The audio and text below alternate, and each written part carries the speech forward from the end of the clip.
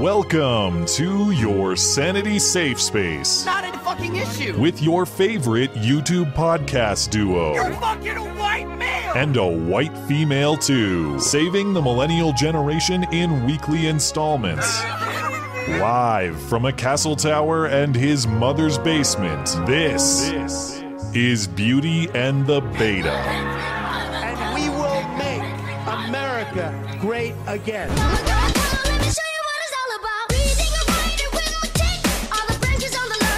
Unfortunately, today, we did not hear what we needed to hear. We didn't hear, I condemn white hate ideology. We heard the nation must condemn it. It's the little things and language and messaging that matters. Listen to me, baby, that's all you gotta do.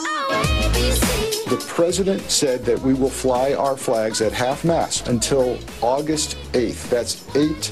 The numbers 8-8 are very significant in neo-Nazi and white supremacy movement. The letter H is the 8th letter of the alphabet, and to them, the numbers 8-8 together stand for Heil Hitler. So we're going to be raising the flag at dusk on 8-8. You are fake news. You can't be serious, man. You cannot be serious. I'll be honest with you. I'm kind of retarded. Very fake news. Gag-free whoever he is. Get your podcast ass out of here. You are a terrific team on all counts. All right, go. In 5, 4, 3. I can't do it. We'll do it live. Fuck it. Do it live. I'll write it, and we'll do it live. Hello and welcome to the show. It is a great show. It is a terrific show. It is a tremendous show. Frankly, the best. You can ask anyone about that. People often do. This is Beauty and the Beta. My name is Matt Christensen. I'm flanked on my right, as always, by my wonderful co-host, Blonde. Welcome. Hello. It is the most predictable shocker of all time. Jeffrey Epstein. Yeah, don't lean off. We have to see your shocked face. I know. I'm sorry. Get it prepped and ready. I misplaced my tiny dog, but I don't care about him anyway, so it's fine. Shocked face. Jeffrey Epstein is dead by reported suicide in federal prison. Who could have seen this coming? Many people speculate, understandably so, that it was an assisted suicide. Who is the assistant? That is the big question on Twitter this weekend, despite the suppression efforts of certain hashtags trending. You know, I was actually impressed. Yesterday, Clinton side and Clinton body count trended on Twitter for most of the afternoon before they took care of it. Until then it was replaced with Trump body count, yeah. We'll go through all the facts and oddities. Meanwhile, this week, after the shootings from last weekend, Trump disavows white supremacism. And then, surprise, surprise, it's good enough for nobody who opposes him politically in the media or politicians themselves. MSNBC, as you heard in the intro there, goes totally insane in their response. Some of the craziest comments I've ever heard, including secret code language about August 8th, which is Hitler Day. I mean, don't you throw a big party every Hitler Day? Now that I know, I suppose we'll have to make an annual tradition out of it. And we will make it 420, 8-8, everyone knows. And as a result of the shooting incidents from last weekend, I see media outlets everywhere fully praising foreign censorship and gun control efforts, specifically in New Zealand. Why can't the U.S. just take away rights like New Zealand does? Come on, guys. Let's do it. And unfortunately, it appears that Trump is cracking a bit on the gun control front, unless it's another 4D chess move. But I'm not happy about some of the things I hear coming out of the president's No, he's going to bitch out on this, I'm pretty sure. I really hope not. He could lose me if he goes the wrong way on this one. But maybe not, because I'll realize the alternative is Joe Biden, who gaffed harder than he's ever gaffed before in Iowa this past week. At least 4 different occasions. Did you hear the one about that poor kids are just as talented as white kids?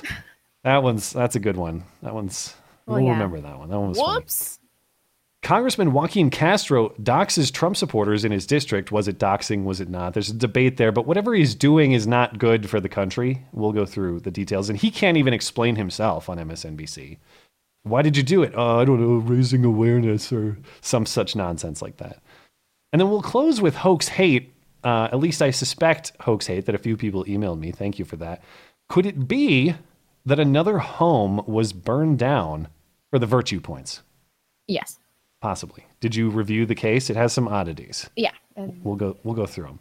And of course, there's a terribly drawn swastika, so you can look forward to that. And of course, we'll take super chats on YouTube or Streamlabs in between topics, $10 and up on the Sunday show, because we are no good low down money grabbers. It will be all this and more in your favorite couple hours of listening material. Remember, you can find everything show related and support the show over on the website. That's mattchristiansenmedia.com. One of the many things we have over there, of course, is special deals from listener-owned businesses. This week, our featured business is our newest sponsor, and that's Charity Swipes. Charity Swipes is a huge supporter of the show, and they have excellent services for business owners, just like Square or PayPal. Charity Swipes provides credit card processing solutions for businesses, giving you an easy way to process customer payments through your phone, point of sale, or website. Nice. The benefits of using Charity Swipes versus Square or PayPal are twofold. First, Charity Swipes charges much lower fees to process your cards, meaning you keep more of your own money in your pockets.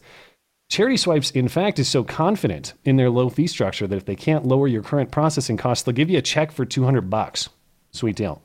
So on top of saving you money, they also donate 30% of their company profits to charities every year. Charities like the Wounded Warrior Project and the Gary Sinise Foundation, so you know you're helping support great causes. Listeners of this show can get a free setup with a free card reader by visiting charityswipes.com/MC. Every sign-up helps support our show. So if you own a business and want to help yourself and us, go check them out, as well as the rest of our awesome deals from our friendly listener-owned businesses, including Sonoran Defense Technologies, Phoenix Ammunition, and Flyover States.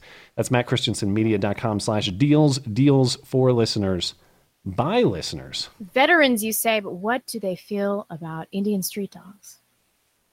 Well, would they, I believe you'll have to talk to our friend Cameron at Charity Swipes, but if you sign up with Charity Swipes, you get to choose the charity beneficiary. Ooh. So you could benefit Indian street dogs. Future blonde website, maybe we'll run on that plan. Anyway, a few announcements. Next week is a rare blonde missing the show week. It happens maybe once a year. Yes, I am taking a vacation to Europe with my wonderful husband. We're very excited. We've been planning it for a long time. So I decided to not do the Sunday show. I will be doing the first Wednesday show.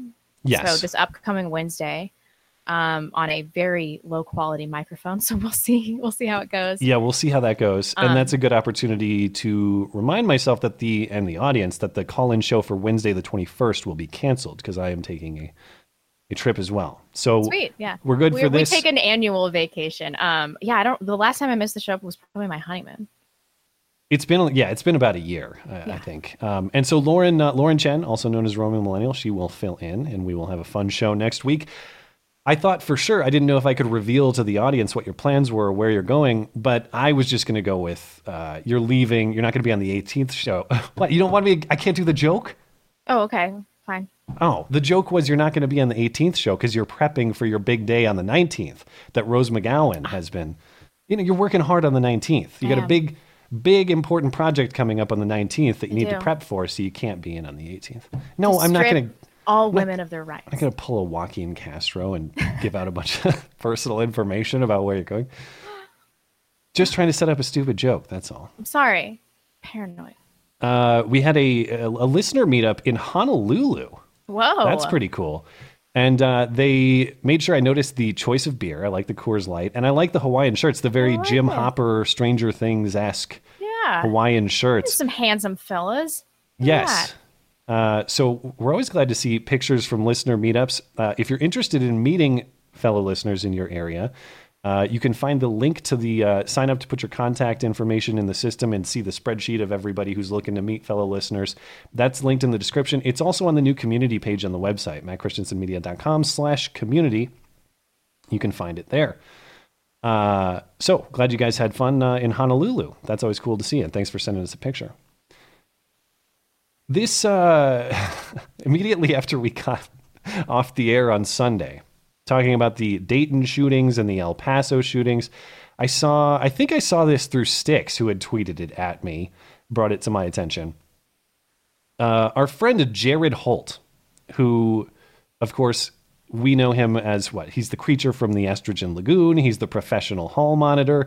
He is the actual Soros shill over at Right Wing Watch, the guy who makes a career out of associating people with white supremacy and Nazis and racism, the guy whose job it is to smear people on behalf of Soros-funded progressive think tanks or charities or whatever it is that they operate. Who unironically wears scarves. Yes. That is Jared Holt. It turns out that Jared Holt has some association with the Dayton shooter. At least the Dayton shooter was a fan of Jared Holt, according to Twitter. So Jared Holt, of course, had been accusing Mike Cernovich and what's the other guy's name? Alexander Ali, or it's at Ali on Twitter. Yeah. Anyway, accusing them of having some known association with the El Paso shooter. Lo and behold, some work over at the Ralph Retort here. He went digging and looking at maybe potential connection to the Dayton shooter with Jared Holt, and the Dayton shooter had been liking and retweeting Jared Holt tweets. Ooh.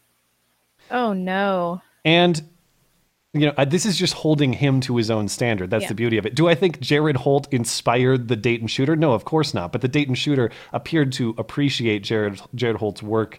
And we should absolutely crucify him and ruin his career and his reputation for this. Do you remember what they were saying about Martin Sellner because he got an anonymous donation from the Christchurch shooter like a year and a half before the shooting? They were saying that he had close ties to the shooter. This is way more direct. PewDiePie also. Who else? Candace Owens was implicated in the same way. They go by this standard all the time that if someone who did something bad appreciated your work is responsible for the bad act that they committed. Exactly. And then that guy, I think Jared Holt actually commented on this or tweeted about it.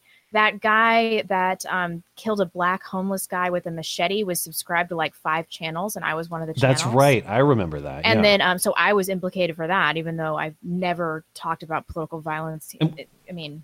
Except for all the right-wing death squad stuff I said 2 weeks ago. But I mean, if this is going to be their standard, we should absolutely eviscerate these people for this. I mean, we should be using Alinsky tactics. And it appears Jared Holt does care about this because he deleted the tweets of his that the shooter had interacted with. The shooter's account is now banned or suspended on Twitter, I believe. But prior to that suspension, Jared Holt had deleted the tweets that the shooter had retweeted or liked. And then he also blocked the shooter's account, forcing an unfollow. Yeah, not fast enough. We're on you, bitch.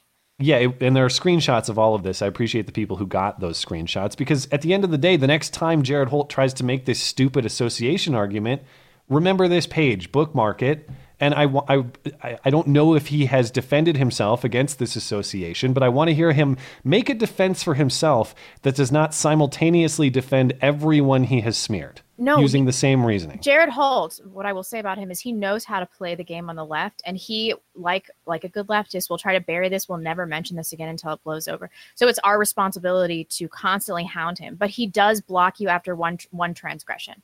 So he would be he's never tweeting. Blocked me. Seriously? Because he would be tweeting about me. I called him a faggot or something. I don't even remember. Blocked forever after that. And he would still continue to tweet about me.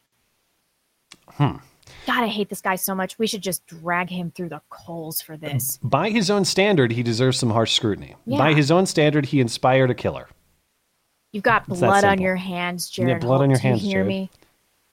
When will you learn? When will you disavow and repent and disavow. Come to terms with the terror that you've caused the world? Yep. And flog yourself. Get on your knees.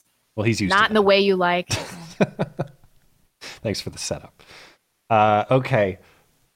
Let's just get into it. The topic of the weekend, I got some messages yesterday, and the first news I saw of it was people DMing me on Twitter. I looked at my phone. I thought, yeah, all right. I saw that one coming. I'm going to move along with the rest of my Saturday now. Yeah, for real. Yeah. My husband woke up and he was like, oh, Jeffrey Epstein's dead. I'm like, yeah, it sure is. It was like the most unsurprising thing. And during the suicide attempt, we should go back and listen to our segment at some point because I'm pretty sure both of us were like, yeah, this dude's gonna get whacked soon. Well, I saw lots of people reposting their tweets claiming the same thing, and I'm kind of thinking in my head like, yeah, I mean, good for you, but also, come on, it's the easiest shot call of all time. Totally. So I don't want to pat myself on the back for what everyone saw coming. The question is, what the hell actually happened here. And I'm confused about what is fact and what is speculation. Me too, though. And then there were some new developments like 30 minutes before the show. The autopsy report is inconclusive at this point. I mean, I guess there's going to be more to come, but they still ruled it a suicide, which I find very suspicious. As far as the medical examiner is concerned, there is no official cause of death released right now. Oh, so it's not inconclusive. It's just there's no cause of death released. It's just they haven't named it yet. It says the cause of death was pending. Oh, weird.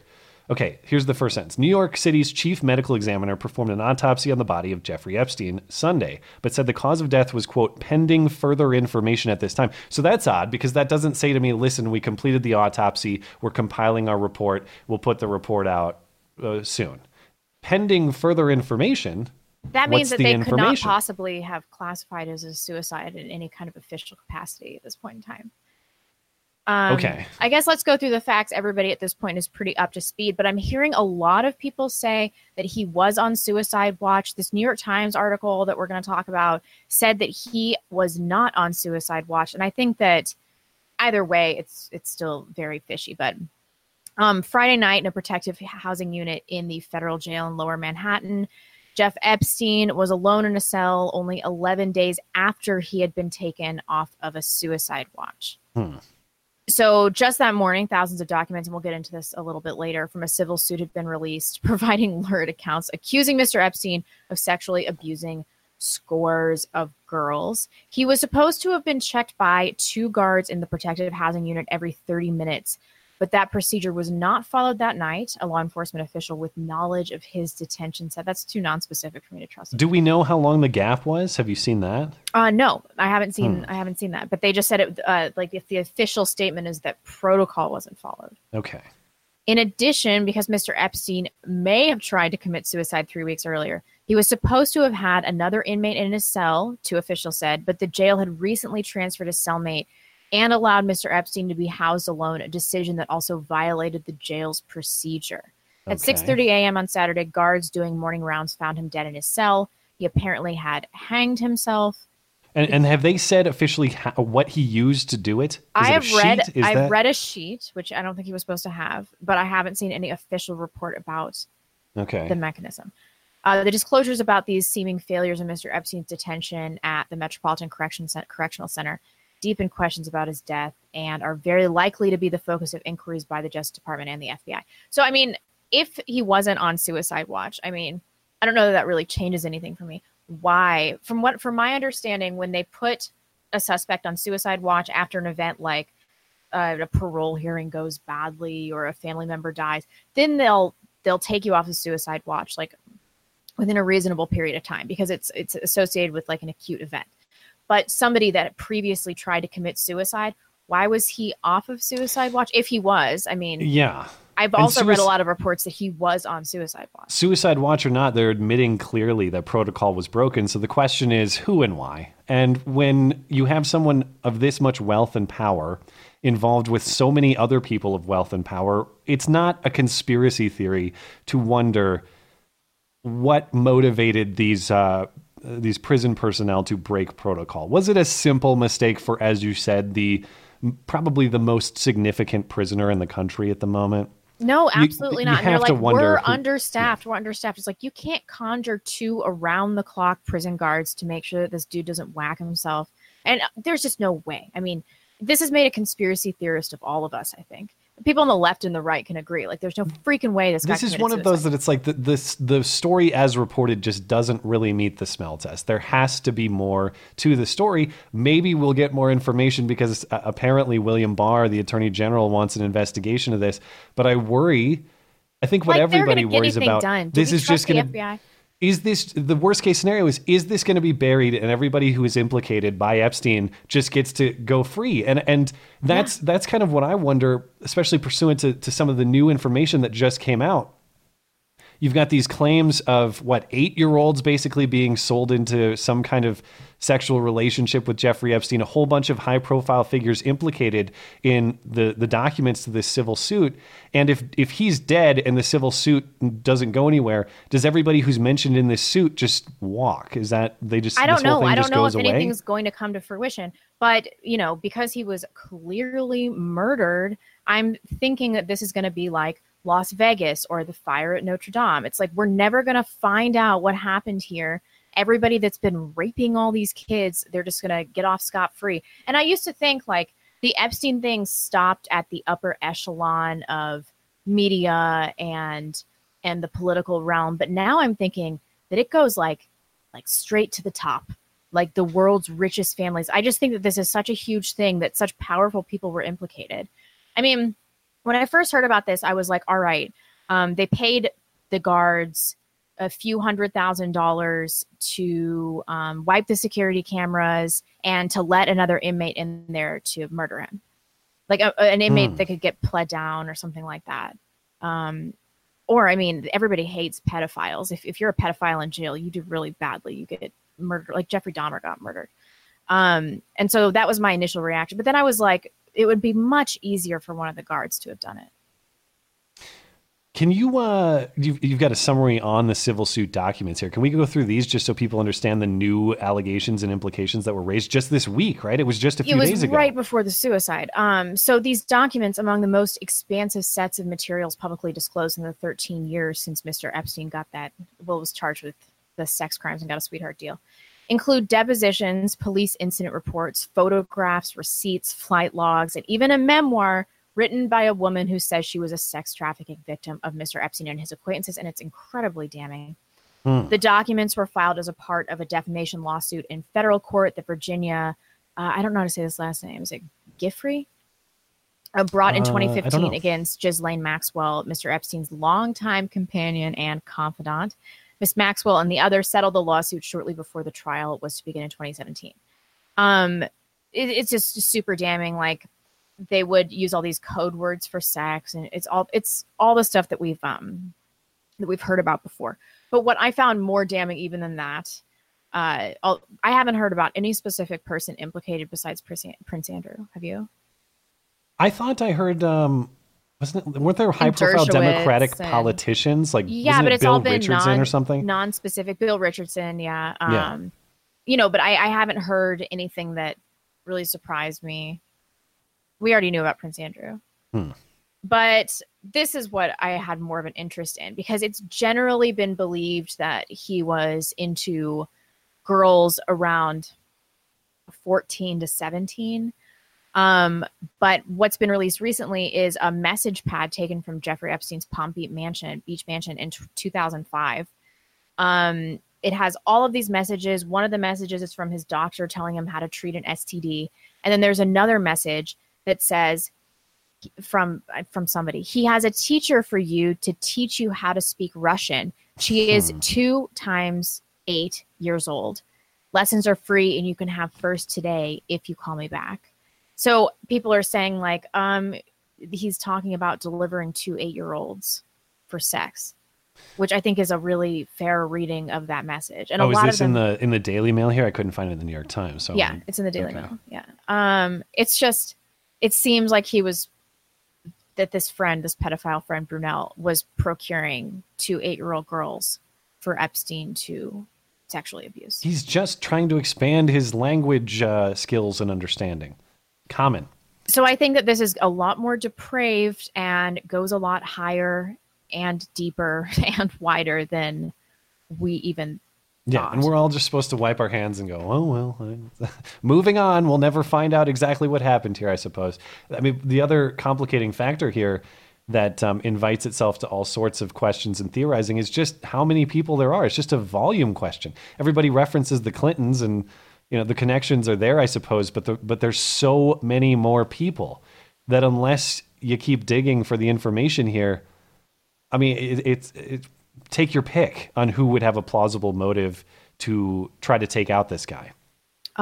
Everybody that has used his procuring services, which I'm sure is a lot of people. And what I'm hearing a lot of people say is that this probably he uses his blackmail. You know, like Alan Dershowitz, like, I just got a massage with, you know, my pants on or whatever. It's like, you know, you got jacked off by some 15-year-old. Somebody videotaped you, and then he made you do all of this legal work pro bono. Holy cow, is that confirmed? I've actually not heard that till now. Well, he claims he just got a massage, like I think a naked massage or something like that. Ugh. But, you know, you say some young girl gave you a massage, like you clearly had sex with an underage girl. Like I'm supposed to believe this. The thing that pisses me off the most about this is that they must think we are so stupid.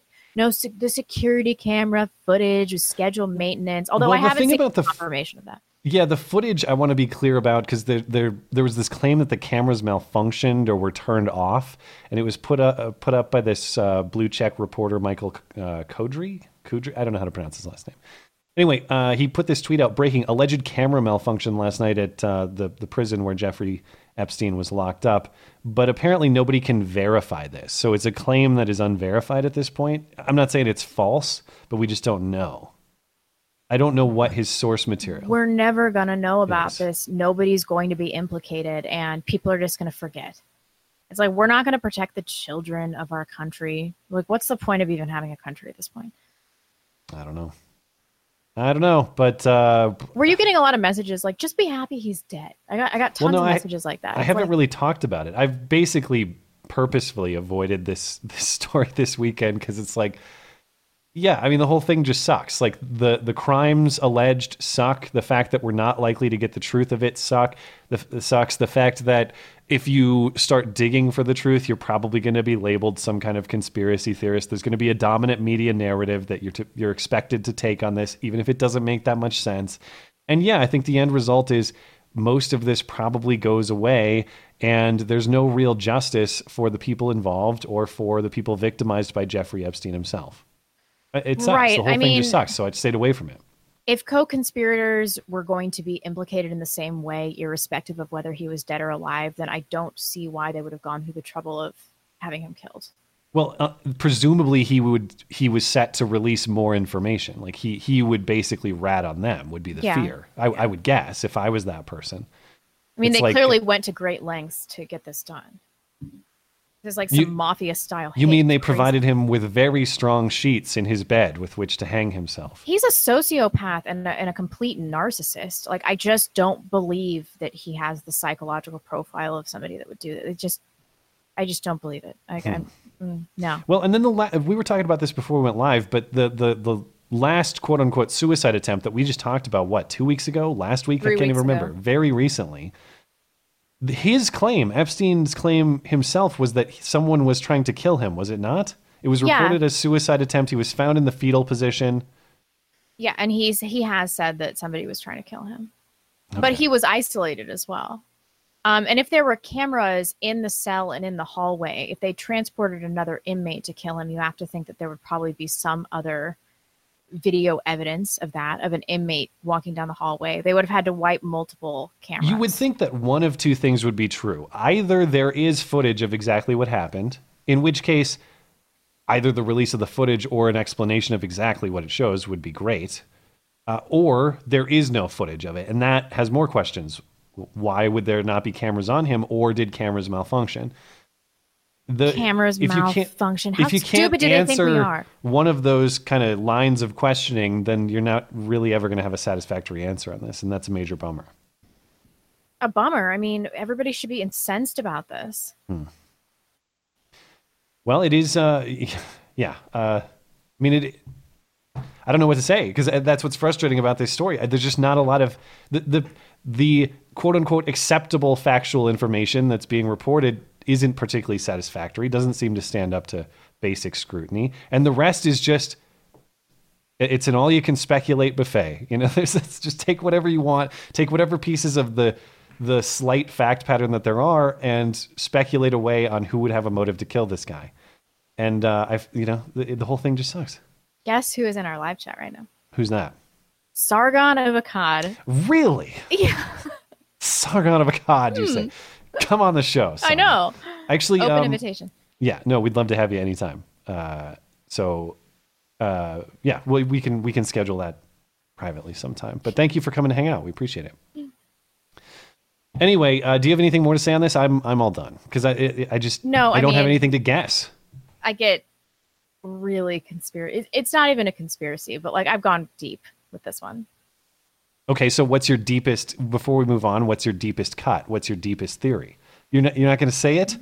I don't. It's too spicy? I think it's too spicy, yeah. Okay, well, you'll have to reach out. It's a Daily Stormer take. I don't think I can talk about it. Okay. All right. We'll cut it there then. Speaking of the Daily Stormer, thanks for the transition. Trump makes clear this week that he's no fan of the Daily Stormer because, of course, we had the El Paso shooting last weekend in which the shooter specifically said, I didn't do this because of Trump, but we're going to ignore that part. And we're going to emphasize the part about being anti-immigration and wanting to preserve white identity and all that sort of stuff that we talked about last week. Well, of course, what have been the demands for Trump for weeks? You need to come out and disavow white supremacism and white nationalism and white hatred specifically. You need to stop winking and nodding at the alt-right. You need to be clear on this. So what does Trump do? He comes out on Monday morning and is about as clear as you possibly could be. I don't know what more he could have said. Here's a brief cut of what he had to say on Monday morning. The shooter in El Paso posted a manifesto online consumed by racist hate. In one voice, our nation must condemn racism, bigotry, and white supremacy. These sinister ideologies must be defeated. Hate has no place in America. Hatred warps the mind, ravages the heart, and devours the soul. To which all of his critics said, hey, good job. That's exactly what we wanted you to say. We've been asking for this for a long time. We appreciate it. Now we can move on. No, of course not. Instead, all the talking heads said how this was insufficient. I don't have the clips, but Don Lemon said that Trump's disavowal rang hollow.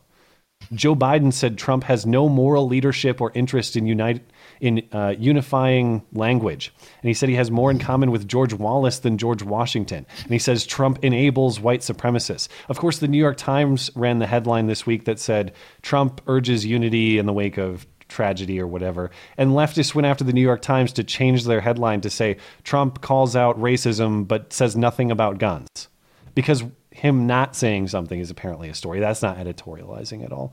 And this whole thing was silly. The reaction to Trump saying what they all... I agree with them, though. That was such a bullshit statement. So you don't think he was genuine? You think he was doing what he had to do? No, I mean, this whole thing, I want somebody to talk about hate has no place in this world, in this country. Of course it does. What about righteous anger and hatred as a motivating factor? Of course it does. Even my hometown where my parents live have a stupid sign outside of town that says like hate has no home in this town. I thought, excuse me, I'll hate whatever I want in my own head. Like let's be clear. I'm not endorsing hate crimes. I'm not endorsing violating the rights of any. But the point is, I can have whatever opinion in my head. And it's a natural human emotion that's the antithesis of love. Like to act like only love should exist. It's so retarded. It's like I can't believe anybody's taking this stance. Anyway, it was just like boilerplate response to a white supremacist shooting. And this is the thing too, though. Even if I grant your point or I grant their point that he's saying what they're telling him to say and that he's basically putting up a line that someone else is writing for him, that he didn't put forth himself. This is why, though, the left is constantly complaining about not disavowing and not apologizing. Why can't you just disavow? Why can't you just apologize? This is why. Because a guy can say exactly what you want him to say, and exactly what you browbeat him into saying, and you don't care. In fact, you'll browbeat him more.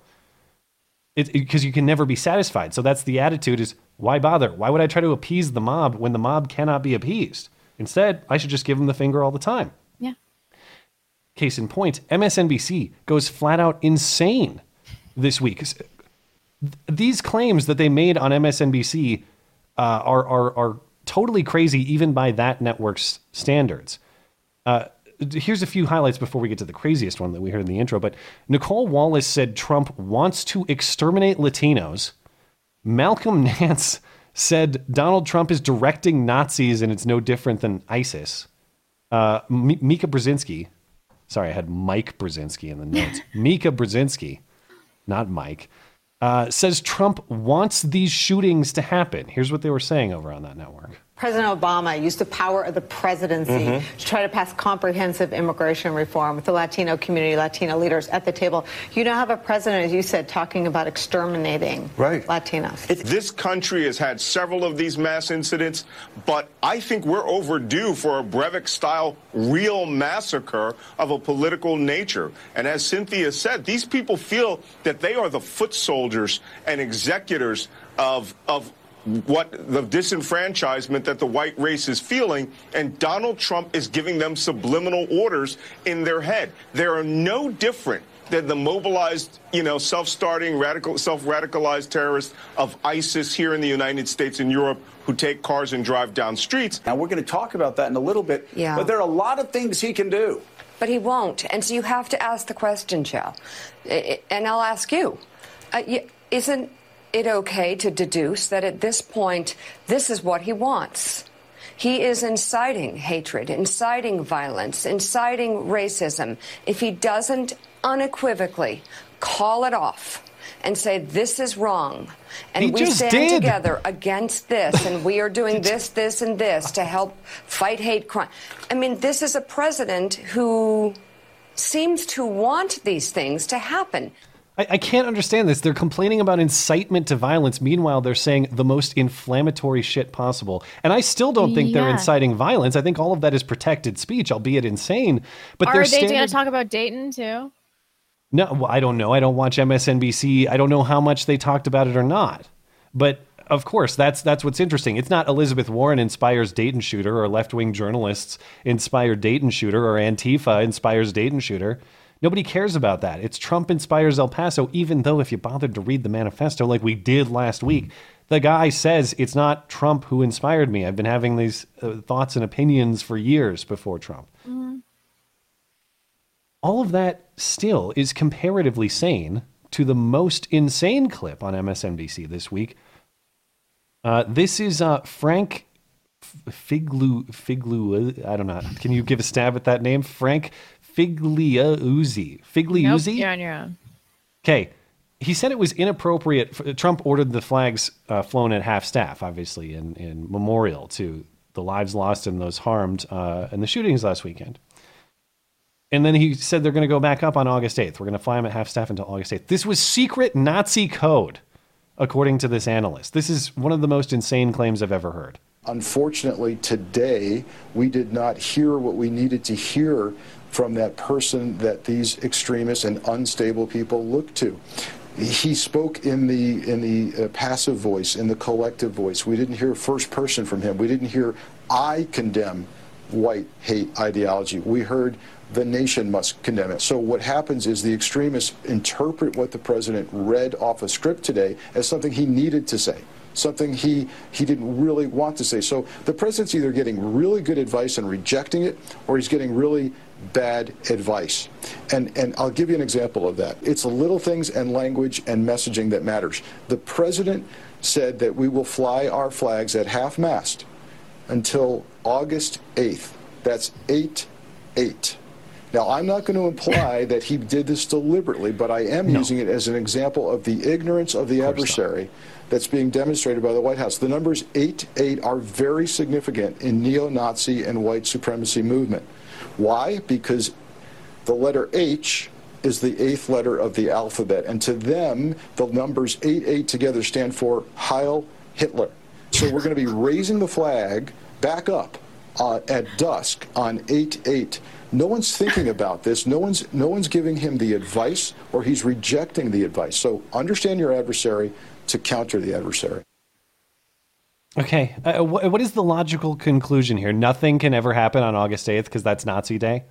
Yeah, and I've actually never heard this before. No, I mean, of course, we're all familiar with 1488 and the general concept. Oh, yeah. But the idea that you would pick August 8th as some dog whistle to say, just kidding, Nazis, I'm not actually flying the flag at half-mast in memorial. Good job killing those people. I'm going to raise the flag again on August 8th to salute you guys in secret, just so you know. And they all interpret this, and they know, haha, our leader supports our white supremacist mass shootings.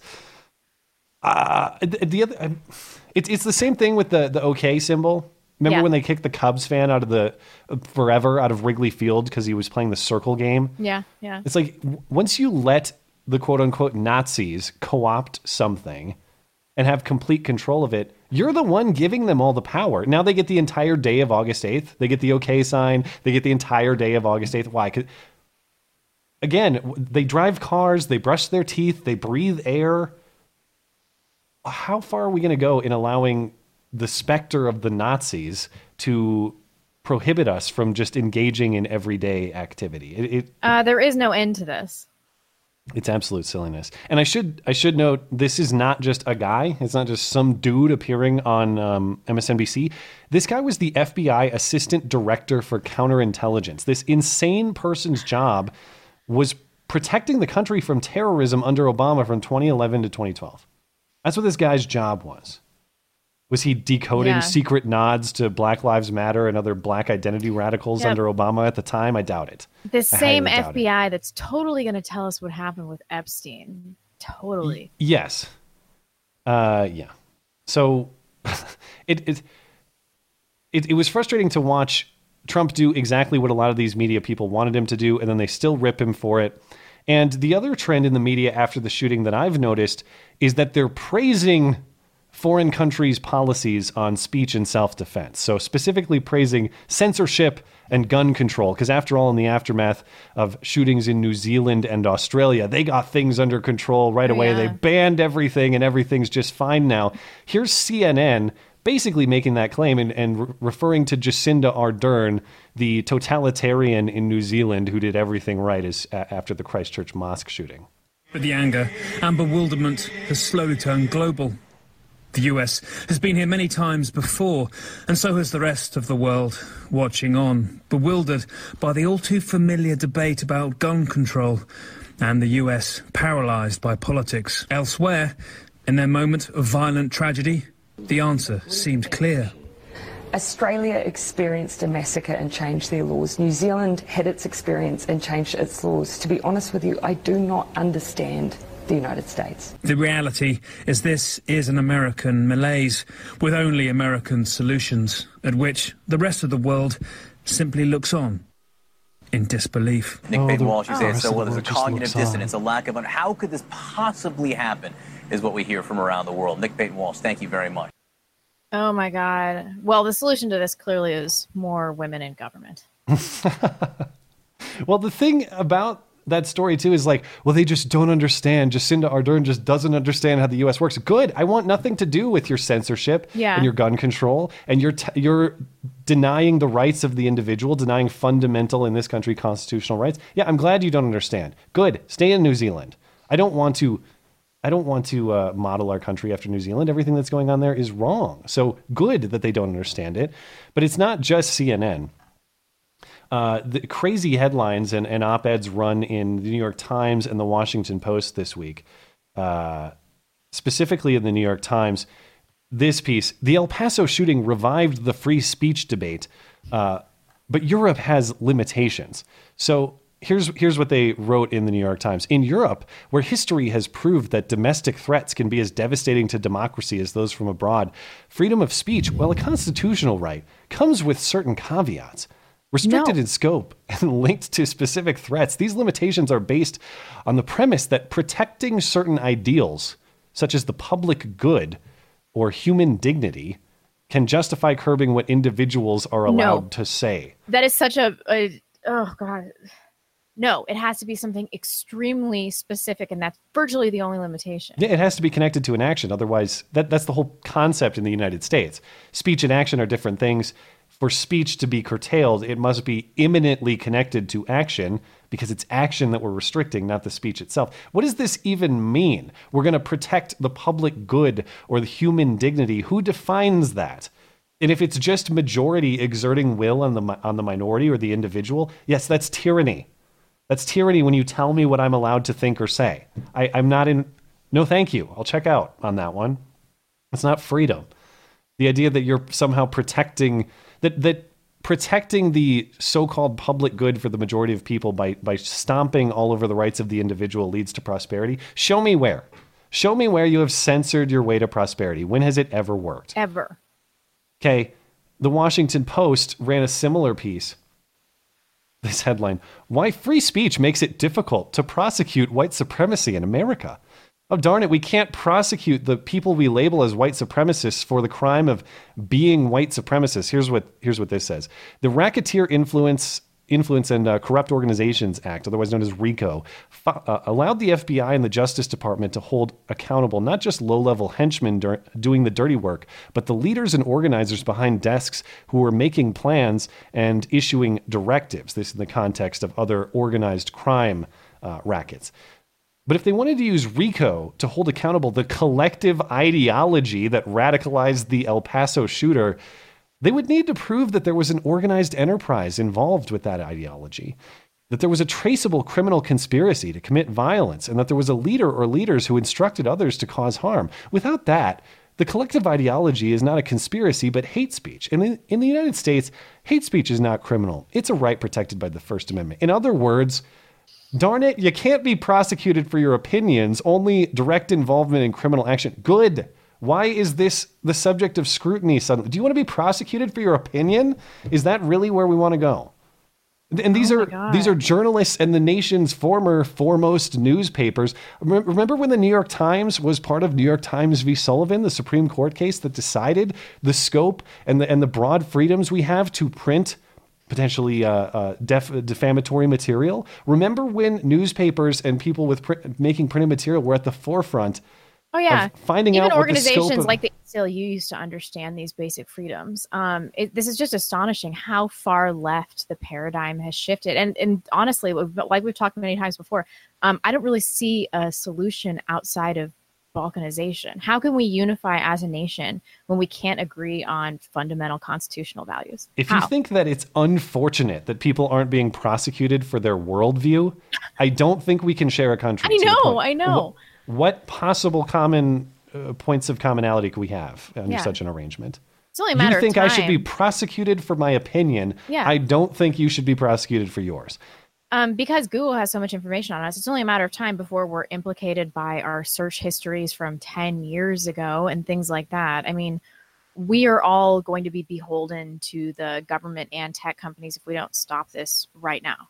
And I worry, based on a lot of the media pressure, based on the political pressure from the left, that Trump might be cracking a little bit. Maybe not everybody agrees with me. Maybe this is more strategic than I can see, but certainly his Twitter account and some of the things he said this week are not good signs unless they are masterful strategy again. But all week, Donald Trump, the same guy who said 2 years ago that Obama's 8-year assault on the Second Amendment was over, that guy has been signaling not just his willingness, but his desire for gun crackdowns. So Trump tweeted this on Friday morning. Serious discussions are taking place between House and Senate leadership on meaningful background checks. I've also been speaking to the NRA and others so that their very strong laws can be, or very strong views can be fully represented and respected.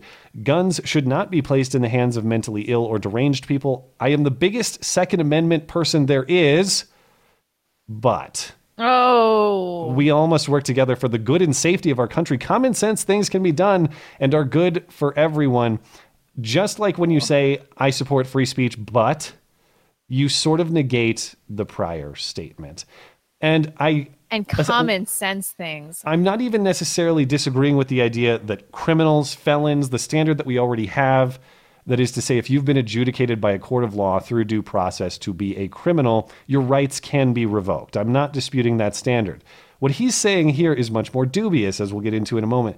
The mentally ill, the sick, the deranged people, these things that don't really have definitive standards. What does that even mean, though? People could say that, like, I'm deranged because I'm a far-right activist.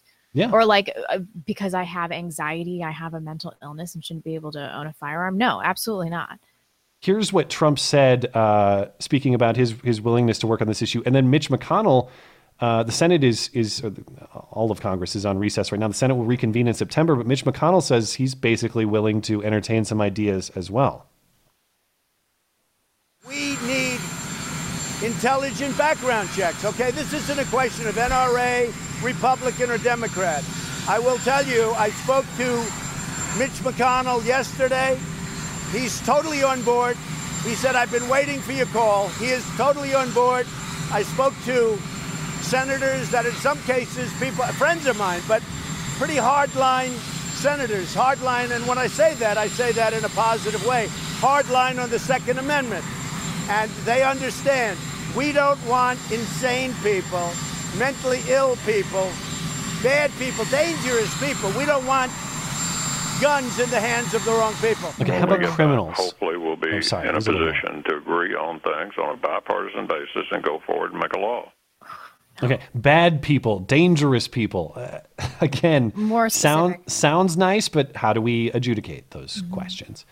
Okay, so I want to be clear about what's actually being proposed and why, in my opinion, these ideas as they currently exist are not desirable. So specifically, what he's talking about right now looks like it's quote-unquote universal background checks and so-called red flag laws. Yeah. Based on what I see, a so-called assault weapons ban is not really on the table. I don't think that has support from congressional Republicans. So you're not going to see much about that.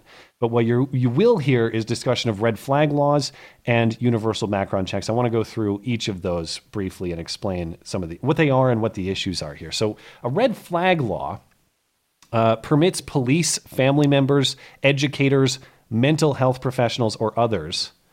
They vary state to state. So in some states, it's just police. Some states, it's all of these people.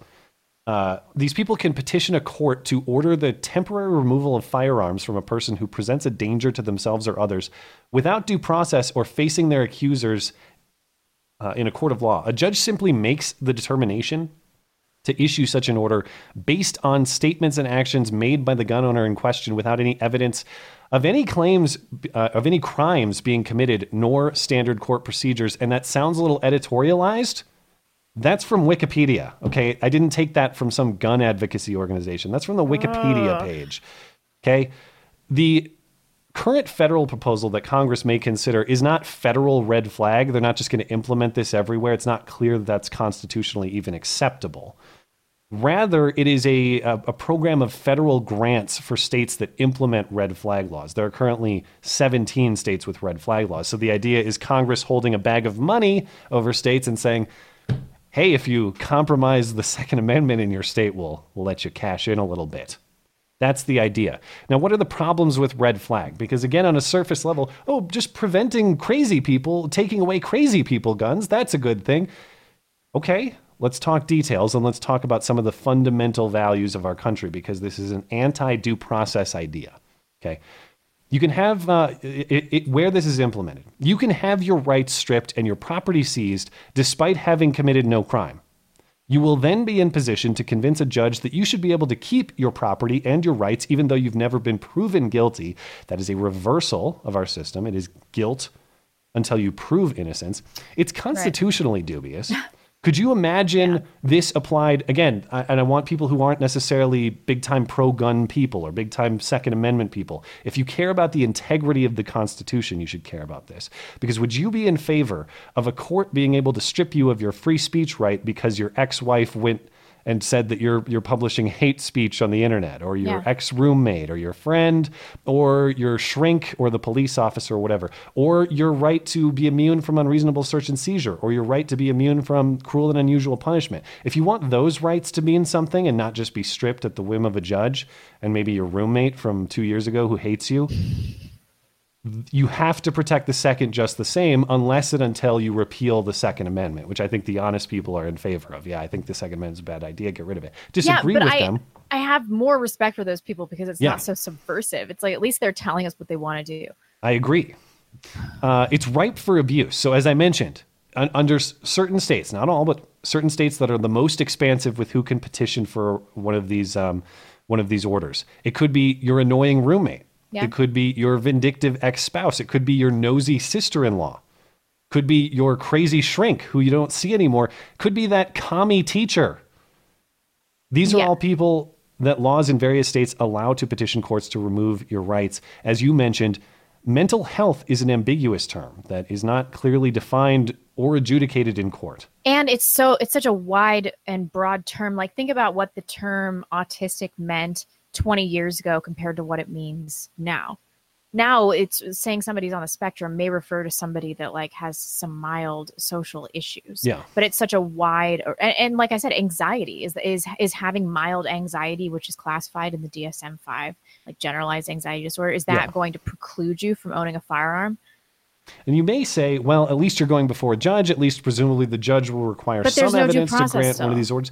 There's that. And you can bet that these judges, where the evidence is unclear or could go either way, they're going to go on the side of the removal order. Why? Because no judge wants to be that judge who said no to some lady who is later abused. Yeah. So you know that these are going to be a little more on the take the guns side than the leave that guy alone side. Right.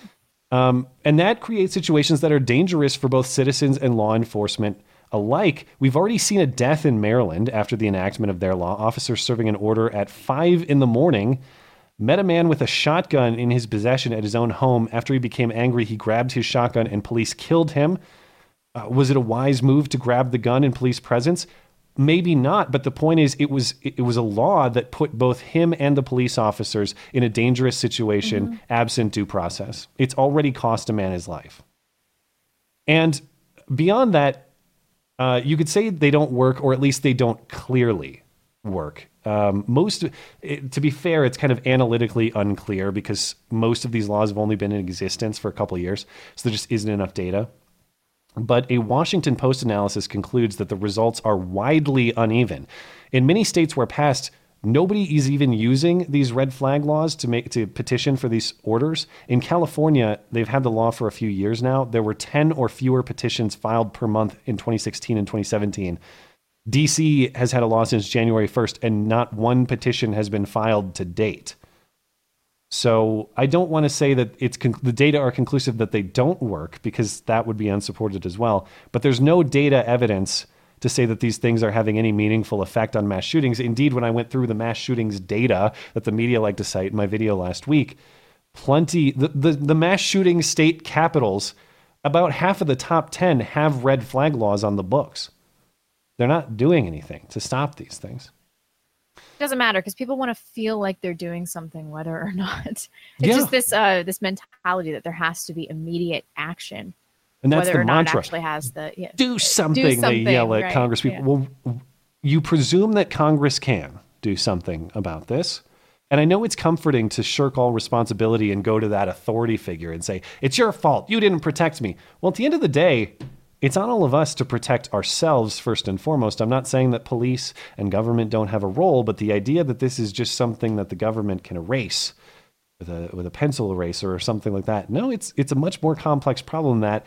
And I am not persuaded that violating people's fundamental rights in a constitutionally dubious way is the solution to this problem. And I haven't even touched the universal background checks yet. I want to go through that as well. I'll try to be quick because I know a lot of our audience understands this, but for people who don't, I want people to be clear about what's being proposed and what the ideas here are. So as far as background checks, the left wants you to believe that all the criminals just go to the gun show and they buy their guns at the gun show free and clear, and you can be a felon, deranged man who's mentally ill and took every pill under the sun and buy a gun free and clear. There's no issues. Okay, it doesn't work like that. Already under federal law, if you buy a gun from a business that is somebody who's in the business of selling guns, they have what's called a federal firearms license. They are an FFL. Every transfer an FFL does will get a background check per federal law. So every gun store you see will do a background check for every transfer of a firearm, no exceptions, otherwise they're breaking the law. What they're talking about with universal background checks is if you buy privately, as in I sell a gun to my neighbor or my friend, neither of us are in the business of gun sales. We live in the same state, which is a key distinction here too. And in that case, there's no background check necessary. However, if either of us are felons or domestic abusers, we are federally banned from having guns. If I knowingly sell or give to a felon or domestic abuser, I have also committed a crime in addition to their possession. The only difference in that transaction is we don't have to go through the FBI's background check system like if we bought it at a store. Also, any out-of-state transfer, if I want to sell you a gun right now or give you a gun, we have to go through those FFLs. I'd have to go down to my local gun dealer, say I want to send this to Blonde in Idaho. They'll get in touch with an FFL near your house, and then you'll go pick it up at the store. When you go pick it up at the store, you will get a background check. Mm-hmm. So the only type of transaction that we're talking about regulating is selling or transferring to a guy in your state privately. Now, there are constitutional implications to regulating that sort of transaction. First of all, the federal government currently regulates firearm interstate commerce. firearms crossing state lines, being imported, transferred across state lines. As it's constitutionally permitted to do that. It is not constitutionally permitted to do intrastate. Right? Exactly. So what we're talking about is regulating intrastate commerce, strictly commerce going on in my state of Montana or your state of Idaho. And it's not clear that that's any of the Fed's business. In fact, if you believe in the Constitution, it's not at all. Right. This is an additional burden that, guess what, will harm the most vulnerable. So let's say you want to let a friend borrow a firearm for protection, keep in maybe his apartment because he's in a dangerous situation or something. Now, instead of saying, hey man, you can borrow this, give it back to me when you don't need it anymore, whatever. Now you got to go through an FFL. You got to pay the processing fee. You got to do the paperwork, all that. What this does is it creates an additional barrier for those on the tightest budgets, unfairly. It also makes it harder simply to lend a firearm to your friend for sport. Let's say, hey, I'm not hunting this year. My friend's going to go deer hunting. He's going to hang on to my rifle for the year. Depending on how they write this law, more than likely, enjoy your transfer fee and your paperwork to do that sort of thing. I would argue that firearm practice is one of the basic tenets of firearm safety. You have to be well-versed with the firearm. The more difficult you make it for somebody to practice with a firearm, the less safety they're going to have. I bet this is going to drastically increase accidental discharges and things like that. Excellent point. Let's say that you do want to become proficient to defend your home. Now, all of a sudden, you have two choices. You're going to have to pay fees to get guns transferred to you, or you're going to have to go to the range and rent every time. Again, I know these aren't monumental costs. I'm not saying, who can't afford like a $25, $35 transfer fee at your FFL? Yeah, most of us can, but the point is, it's a government burden. The paperwork is prohibitively annoying on a fundamental right. I would never, I got my free speech license. I would never pay $35 so that I can write what I want on the internet or something Shall like that. not be infringed. And that's the point is, could I afford to do that? Yes, I could. Could most of the audience? Probably yes. But if you are of modest means living in a dangerous neighborhood, maybe that $25 is a choice between defending yourself or food. There are a lot of people in such a circumstance. Most importantly, though, this is the key point when you talk about universal background checks. It is unenforceable without a registry. And you have to realize this is the aim. This is where they're going. It is not possible to regulate the transfer of guns privately without knowing who has what guns. A government list of who has what guns will be required to enforce such a law. And a list of who has what guns, guess what, is the tool of confiscation that they need. You can rest assured it doesn't stop here. It begins here. They will use the universal background checks system to build a registry that they need to do the next step, which is mandatory buyback or confiscation. They're already saying it in New Zealand. The only reason their buyback isn't successful in New Zealand is, guess what? Because they didn't have a registry. They don't know who has what guns. So they're having trouble rounding them up. And lastly, even to the point on whether they work or not, I always try to go to the philosophical points as opposed to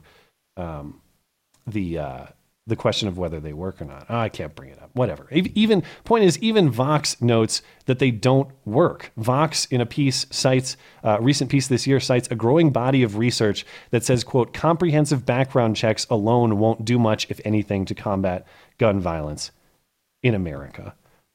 So you have that. And I'm going to have to, I don't want to totally rehash our conversation from last week, because what doesn't work, what does work? Well, what does work is building intact homes that support people who don't become mass shooters.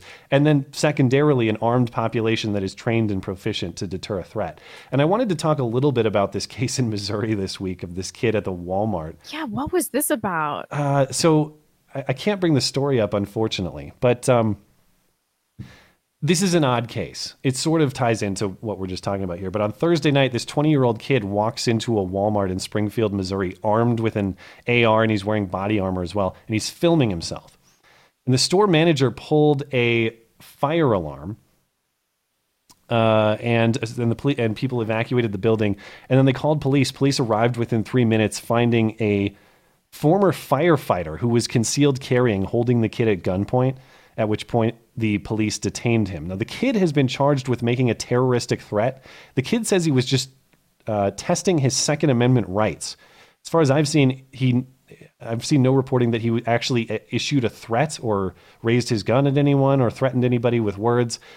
But he was in body armor walking around open carrying. Which is legal in Missouri. but it looks like he was doing some real life trolling shit. Like, this is the sort of thing that might be legally protected, but it's like, come on, dude. Like, let's exercise a little bit of judgment here. The Walmart just got shot up. Could you not do this? The point is, nobody at the Walmart really knows if he's a threat or not, and I understand why people react the way that they did. Who is it that neutralized that possible threat?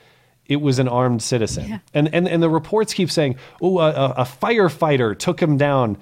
The guy's a retired firefighter who happened to be a responsible concealed carrying individual. The fact that they present it as though he's like some sort of quasi law enforcement personnel. No, he's just a guy who is a responsible carrier.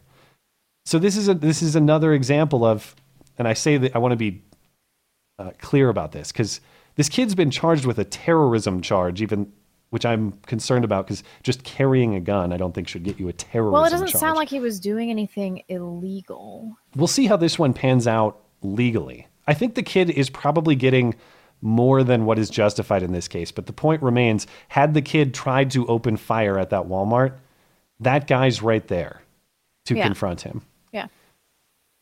That's how you solve this sort of situation. You have a proficient and responsible armed society, and you have intact families that don't produce these kinds of degenerates. That's how you do it. There's no background check. There's no red flag law. None of this nonsense, especially at the federal level, well beyond the federal government's appropriate scope, is going to solve this sort of thing. That being said, if that kid had gotten shot by the firefighter, I'd be like, that's on him.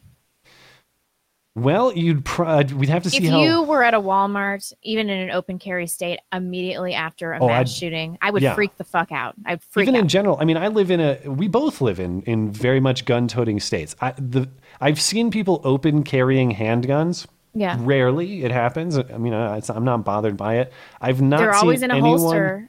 Always. Yeah, absolutely. I've not seen anyone open carrying a rifle. Never.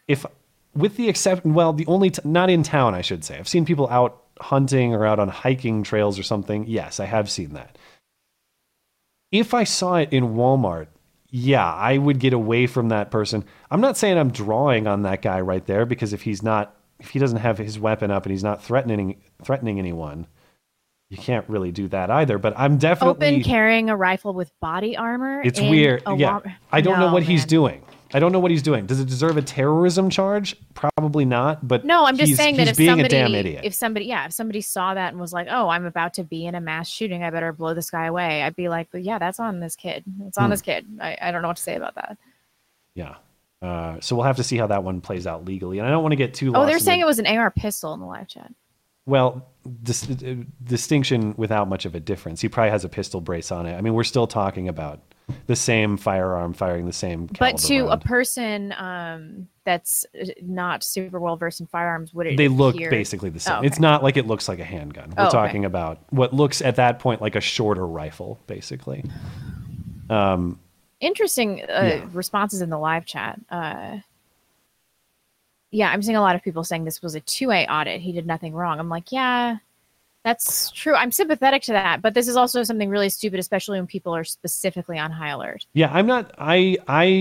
My take until I see more information is in my opinion, poor exercise of judgment on the part of the kid. But I'm not sure that he's being treated fairly legally. If he's convicted of a terrorism charge, I think that's unjust. I think we're going to have some problems as a result. Yeah. Of that. If just carrying a firearm, my understanding of open carry though is that you are supposed to keep your weapon, and unless you're law enforcement, you're supposed to keep it in a holster until you're ready to use it. I would be very concerned if I saw somebody doing that. Well, you can't. I mean, what are you going to do with a rifle though? You have. Why are you carrying a rifle around though? Well, it's legal. Ugh.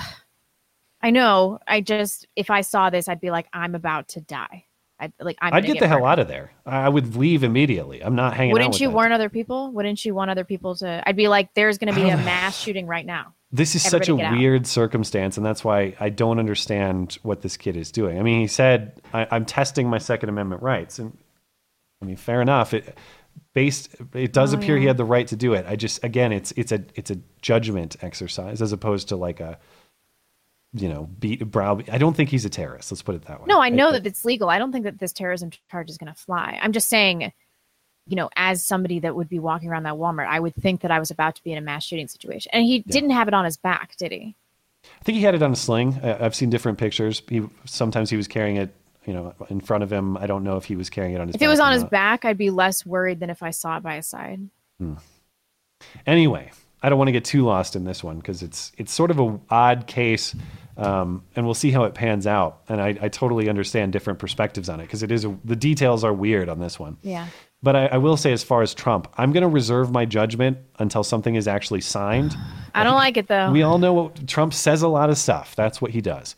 But if he does go forward, either with these legislative proposals or with an executive order to the same effect, I'm off the train. And the reason I'm off the train is because I voted for him fundamentally beyond the entertainment and the lulz, to protect the Bill of Rights and to put judges in place who would do the same. If he diminishes it, I don't see the point in voting for him. He already did significantly on the bump stock ban. That pissed me off, not just for gun rights reasons, but for property rights reasons and other. It's a slippery slope. Reasons. We've seen him go down this road before and then follow through with it. So if he does walk it back, all right, fair enough. I will not bail on him. And maybe they do something else. Maybe they update the background check system, the FBI's background check system, and improve it, or do something to that effect. If you want to improve the existing system and existing infrastructure, I'm not mad about that. Yeah. What I am mad about is making it more difficult than the status quo for responsible citizens to arm themselves and deter these sorts of threats. That's what I don't want to see.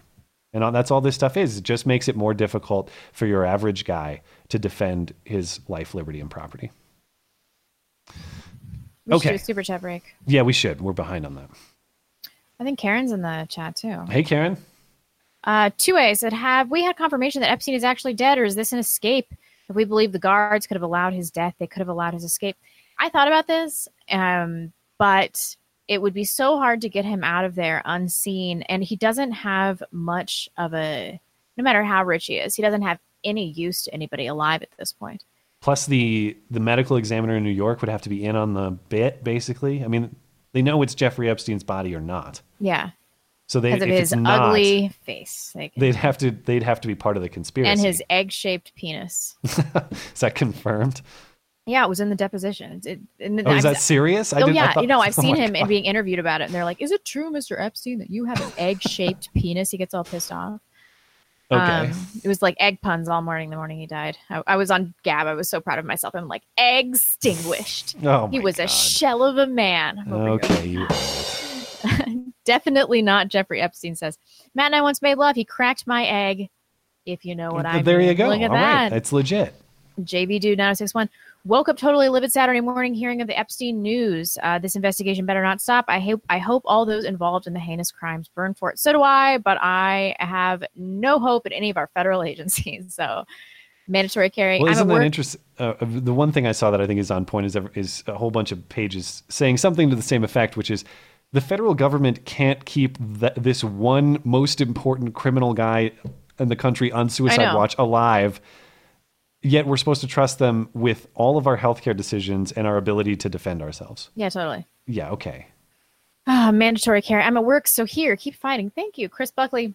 Blonde, aren't you from Idaho? Nicest people, even after learning I'm from California. First 4 point in Idaho. Brutal, steep country, so I feel less creepy. You're smoking hot. There, I said it. Idaho's awesome.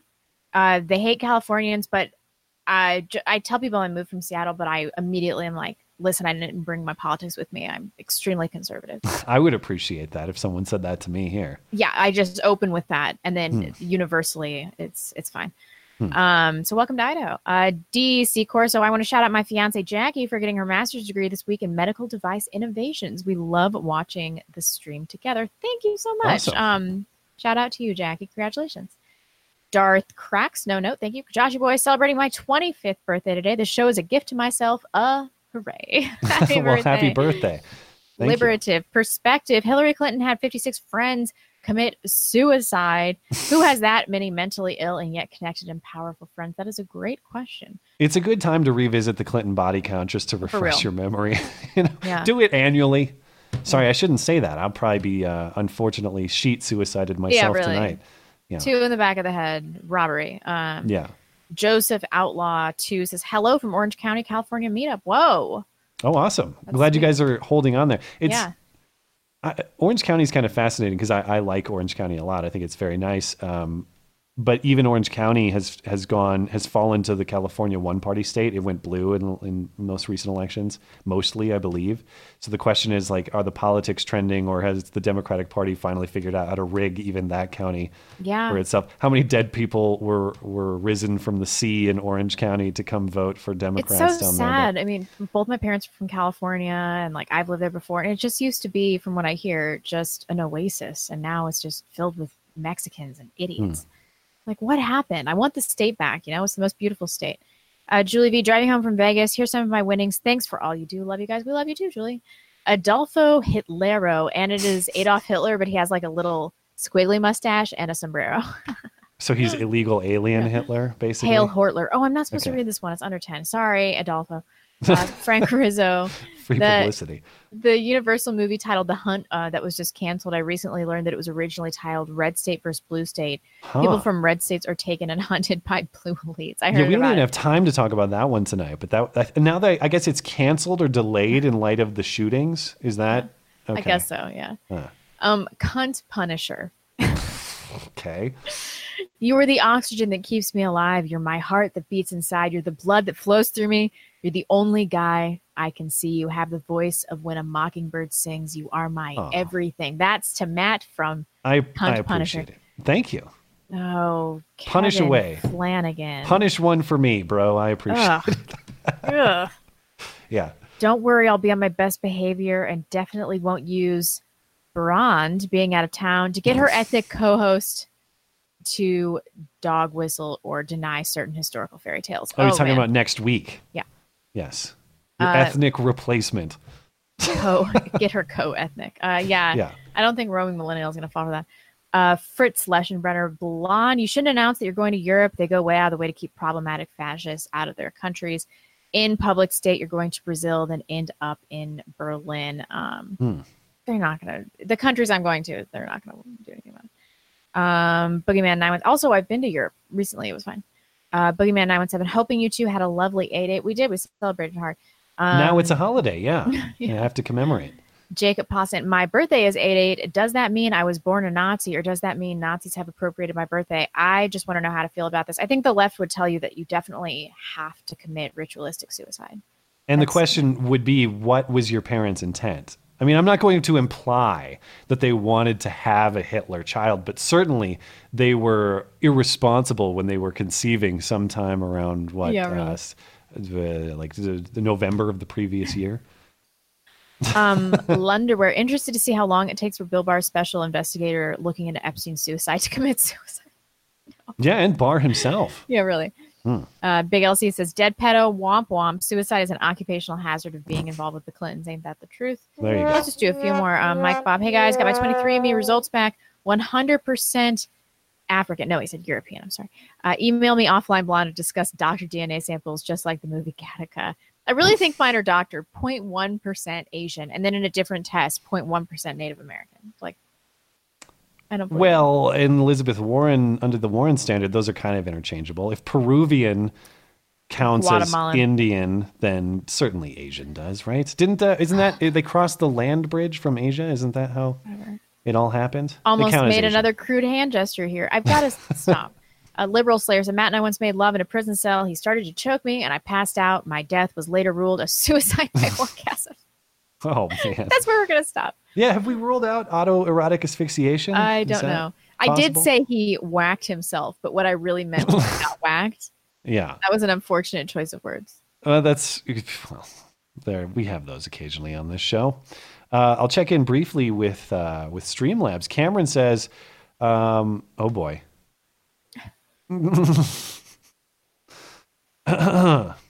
Nope. Well, here we go. When a black man dies in jail, the black community rises as one to demand answers. I expect no less from the Jewish community. Friendly reminder to point out that all blue checks that Epstein is... okay. Do not let this get memory hold. Okay. Thank you, Cameron. I'm old enough to remember when every VCR in the world constantly flashed 8888. Yeah, that's true. That was a conspiracy on the part of the electronics manufacturers to salute Hitler. Smiling Archer, the number 3 result for August 8th on DuckDuckGo is a sushi place. Darn Japanese secretly promoting Hitler with delicious sushi. A riddle. What do Sargon, ex-quarterback Nelson Esiason, ex-Yankees pitcher David Wells, and ex-Red Sox first baseman George Scott all have in common? I have no idea. Do they all wear the same number or something? I don't get an answer here, unfortunately. Phil says, nation is blood, no amount of... Ooh, geez. No amount of blather about values or hate can change that. Well, gosh, man, it's getting spicy. I want a values-based society. That's all. I believe in everybody's ability to embrace them. And I have to disavow Phil.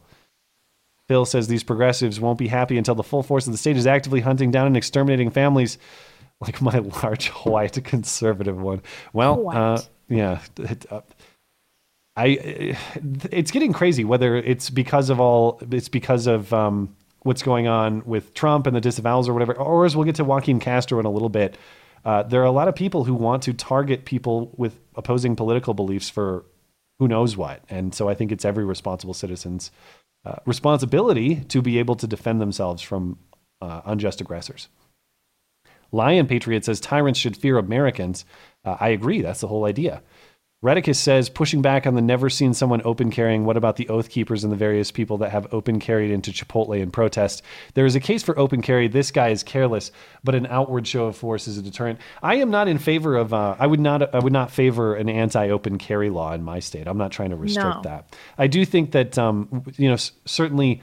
I will say for me personally that I think concealed carrying is both tactically advantageous and I think courteous to other people. I understand why other people might feel uneasy or whatever. That said, I'm not in favor of a legal restriction. I do agree that if you are going to exercise your right to open carry, you should exercise a certain degree of responsibility and courteousness to other people. I don't know if this kid did that or not. I don't know exactly how this played out. I don't know the degree to which he was trolling or not. But I do think there's an element of legal unfairness to him in this case, as I've seen the facts presented thus far. Okay. Yeah.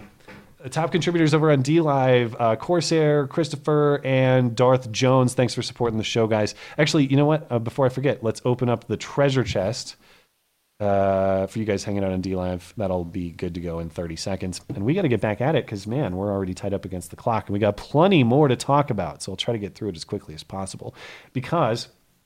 as I said, just when I'm down on Trump, here comes Joe Biden to remind me that, like, you really want this as president, dude? You're going to trade this? Oh, fine. I'm trying to picking between two crap sandwiches, but, this one looks crappier, I guess. Because Joe Biden has one gun-related gaffe, but the rest of his gaffes this week aren't necessarily. They're just ridiculous statements. So his first gaffe, I got four. It's almost a gaffe a day for Joe Biden this week. Go to 03300. Right. We forgot about that too. Go to Joe 30330. Okay. Joe Biden's campaigning in Iowa, obviously. And, he gaffed an instant classic. This is what Joe Biden had to say about those poor kids who are very, very smart. And the other thing we should do is we should challenge these students. We should challenge students in these schools to have advanced placement programs in these schools. We have this notion that somehow if you're poor, you cannot do it. Poor kids are just as bright and just as talented as white kids. Wealthy kids, black kids, Asian kids. No, I really mean it, but think how we think about it. Okay. I really mean it. It's clear that he meant to say wealthy kid. He had a stupid old man slip. And he says to Politico, look, I misspoke about poor kids. Biden told reporters over the weekend, I meant to say wealthy. I've said it 15 times. On the spot, I explained it. At that very second, I explained it. And so the fact of the matter is, I don't think anybody thinks that I meant anything other than what I said I meant. I forgot to put the Babylon Bee satire headline in here, which I regret because it was hilarious. They're killing it over at the Babylon Bee. But they said, Biden clarifies, and the quote was, I love all races, even the bad ones. That was Joe Biden saying what he really meant. I mean, I hate to do this to people because when you spend a lot of time talking in live settings, you're bound to say something stupid. But this just goes to show, like, what an incompetent old man he is also. And I personally don't care. Like, do I think that Joe Biden had some sort of racial animus in this state? No, I don't. I think he had a weird old man moment. It's about shoe on the other foot, double standard stuff too. Imagine Donald Trump slipped and said something like this. It's news for a week. Yeah. It's wall-to-wall CNN, MSNBC, Trump's racist, look at this slip. Because Biden has the right politics or whatever. We won't hear about this again. And it's another thing about funny. holding them to their own standards. This next gaffe, if you want to call it a gaffe, I think is more significant. This is Anderson Cooper asking Joe Biden about what he says to people who say that he wants to take away their guns. And Joe Biden's response is, bingo, if you own an assault weapon. Here's what he said. Does anybody think it made any sense that someone's able to walk into a gun store, buy an assault weapon that has multiple rounds, or buy an assault weapon that has 100 rounds, even though it may not, you can't point to the fact that it in fact had stopped it before. Do you want more of them on the street? Do we want to do that? To gun owners out there who say, well, a Biden administration means they're going to come for my guns. Bingo. You're right if you have an assault weapon. The fact of the matter is they should be illegal, period.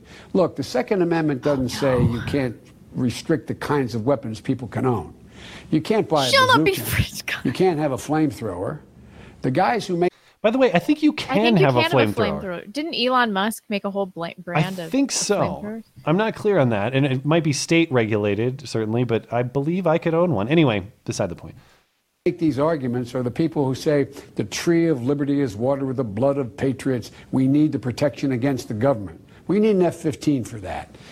Yeah, ask the guys in the bushes of Vietnam or the guys in the caves of Afghanistan with their AKs about whether you can successfully fight off occupation, the first world occupying military force. The point is not you're guaranteed to win. The point is you got a shot. You got a shot, right. And that shot has worked out in some countries we have been involved with. And as we've mentioned many times, the real reason that we need guns is to protect ourselves in the event that our government becomes tyrannical, which it clearly is. It is one of the main, it's protecting us from each other, yes, but protecting us from the government and from outside influences and forces. Well, Joe Biden wants to be the most tyrannical yet. He's got more to say. Something well beyond whether or not you're going to have an assault weapon. I would institute a national buyback program, and I would move in the direction of making sure that in fact was what we tried to do, get them off the street. But that's not confiscating people. No, that's not walking into their homes, knocking on their doors, going through their gun cabinets, etc. So people would be allowed to keep the weapons they already have. Right. Now, there's no legal way that I'm aware of that you could deny them the right if they had legally purchased them. But we can, in fact, make a major effort to get them off the street and out of the possession of people. I actually my God. don't even understand what he means, really. Well, if they institute a buyback program, then doesn't it make the guns that you own illegal? If it's a mandatory buyback, if it's a voluntary buyback, who gives a shit? Then no one's going to do it anyway. Yeah, but that's the point is, it's not a confiscation, it's a mandatory buyback. Okay, what happens when I refuse the transaction? Then you illegally own a firearm. And then he immediately followed that up with, if you purchase it legally, then it doesn't really apply to you. Yeah, I don't have a way, there's no legal way to take them, but I would still like to take them off the street. The whole answer didn't make much sense because initially he seems to say, bingo, if you own an assault weapon, I'm coming for your guns. Then he says, well, I can't take the ones that are already in legal possession, but I want a buyback to take the ones that are in legal possession. And by the way, it's mandatory buyback. I would presume, because that's the context of their conversation, if it's a voluntary buyback, who gives a shit? No one would participate. And by the way, they won't participate in a mandatory buyback either. And again, the question is, when you have your mandatory buyback, and everyone says no, as they will, just like New Zealand, everyone says no, then what? He said, I'm not going door to door. Well, yes, you are. Once everyone says no to the buyback. Oh, yikes. Okay, it got kind of weird campaigning Thursday at the Iowa State Fair. Joe Biden, what is he always doing? He's grabbing people. He's touching people. He grabbed a young lady's arm during an exchange about gender, and I have some complicated thoughts about this one. This is what happened. There you go. Thank you.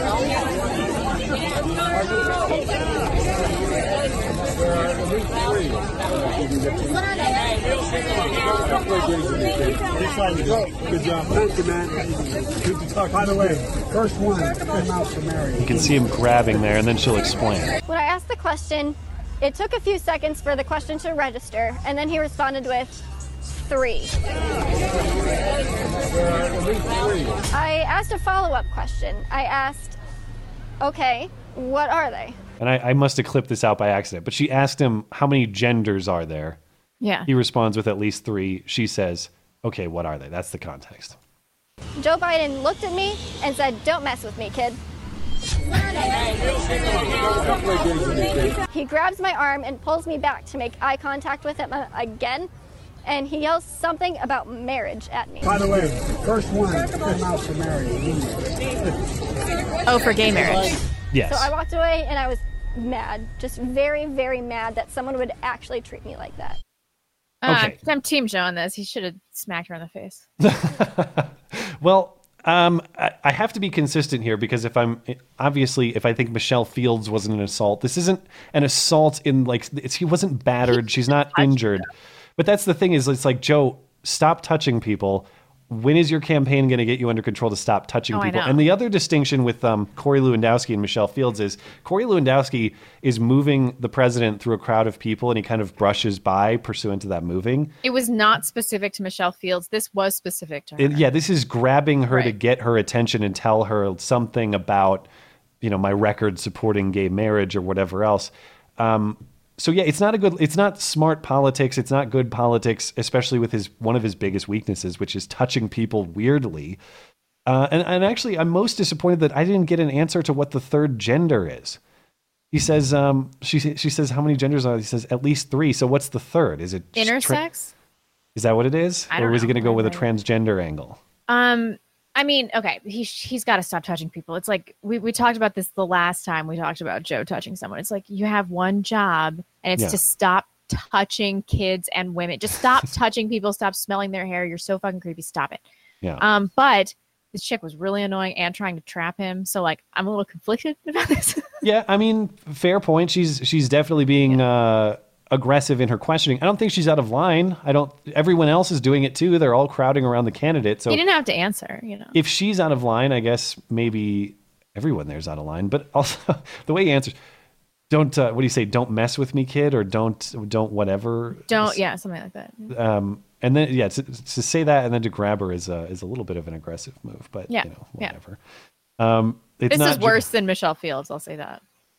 Yeah, but I guess the question is do I think Joe Biden, do I think he battered her or beat her? I think it's just weird. It's another example of him being weird as opposed to criminal or something like that. But at some point, these cases do add up. It's like, don't how many play of these... games with me. Don't play games with me, kid. Yeah. I mean, that's less aggressive than don't mess with me, kid. I guess. Yeah. Fair point. The last one. I was assembling all these Biden gaffes just this afternoon. I was like, oh crap, there's another one that I missed. And that's because Biden was campaigning yesterday and he said, quote, those kids in Parkland came to see me when I was vice president. Joe Biden left office in January 2017, more than a year before the Parkland shooting. A campaign official tells Bloomberg that Biden was thinking of Sandy Hook when he made this statement. That was so long ago. Yeah. Oh no. And plus, I mean, I understand you can confuse events, but Parkland was high school teenagers too, and Sandy Hook, of course, was very young children. Young children. Were they in kindergarten? Elementary school, yeah. Yikes, that's really bad. That said, Biden still leads despite the struggles. He holds a commanding 12.5-point lead in the Real Clear Politics polling averages. Biden is sitting at 30.8%. Warren, actually, in recent weeks since the debate, has risen to 18.5. It looks like much of that support is coming from Kamala Harris, who is bleeding. She's fallen to 8.3 after getting wrecked by Tulsi Gabbard in the debates. Bernie has stayed pretty steady at about 16. So still, until people start dropping out and these lesser candidates consolidate, it's still Joe Biden's race. The question is what's going to happen when it's Joe Biden versus 2 other people and everybody else has combined their bases of support. We'll have to see. Okay. You want to talk Joaquin Castro? Yeah, I guess. Guy. So Joaquin Castro is the brother of Julian Castro, and Joaquin Castro is a congressman from San Antonio. Julian Castro, the former Obama administration official, I forget what his job was, HUD secretary or something. Anyway, his brother's running for president. Joaquin Castro is managing his brother's campaign in addition to being a congressman from San Antonio. And he tweets out on Monday, Monday night, a list of names, something like 40 names and employers of people in his San Antonio district who maxed out on their financial contributions to the Trump campaign this year. So people who gave like $2,400 or whatever the legal limit is, something like that. And this has inspired a debate. What did he say? I want to present it fairly. Oh, I don't have it in front of me. Right here, let me see. Sad to see so many San Antonians as 2019 maximum donors to Donald Trump, the owner of this certain barbecue place, the owner of Historic Pearl, a realtor. He named someone specific in his tweet, Phyllis Browning. Their contributions are fueling a campaign of hate that labels Hispanic immigrants as invaders. So to be as fair as possible to Joaquin Castro, he doesn't say, go get these people, but... Oh, come on. Everybody knows what he means. That's the question is, what was the purpose of this? And it's ignited a debate about doxing and what is fair game. Now, it is true that campaign contributions are public information. You can look them up anytime you want. However, if you ask me, I don't think doxing is strictly personal information. You can put addresses and phone numbers that are in the phone book out there. You can compile them and put them out there. Those are technically not private information. Right. The question is, what is the intent of publishing the information? What is it that you want to do with the information? If you publish people's credit card numbers, there are certainly problems with publishing that beyond what it is that you want them to do, I suppose, or social security numbers or other strictly private things. But in the case of this sort of stuff, it's not just about like making private figures public. It's about a question of, okay, now that this information is out there, what should people do with it? Mm-hmm. And so the question is the intent to harass or threaten? And if that's what's going on, then yes, this is wrong. I don't care if you call it doxing or not. I don't care about your strict definition. But if the intent is to threaten and harass or abuse, then yes, this is awful and it should be condemned, particularly by a representative of these. He's outing his own constituents, people he's supposed to represent and help. Yeah.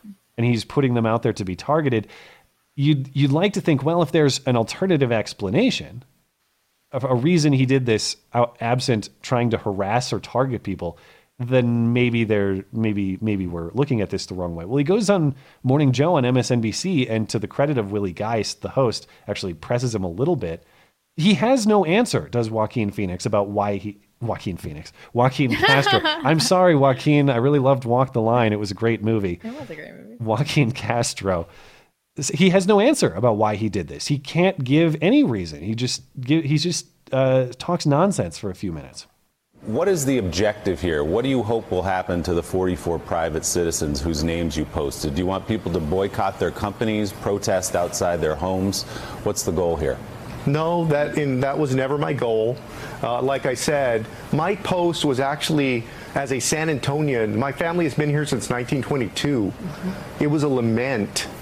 So it wasn't meant as a boycott. It wasn't meant to target these people.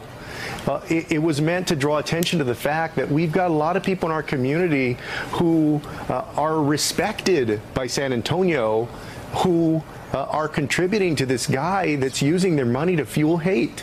And so what I hope is that this has started a conversation about what exactly Donald Trump is doing with these people's money. What do you say to those people this morning who said, I made a campaign donation and now I'm going to be harassed? I'm going to have people protesting outside my business or perhaps even my home. Do you want them to repent for their support for Donald Trump, or what do you want from them? Well, the first thing is that I don't want anybody harassed or targeted. But they will be because you put their names in public. Like that was not my intention. But that's these what will things happen. These things are public.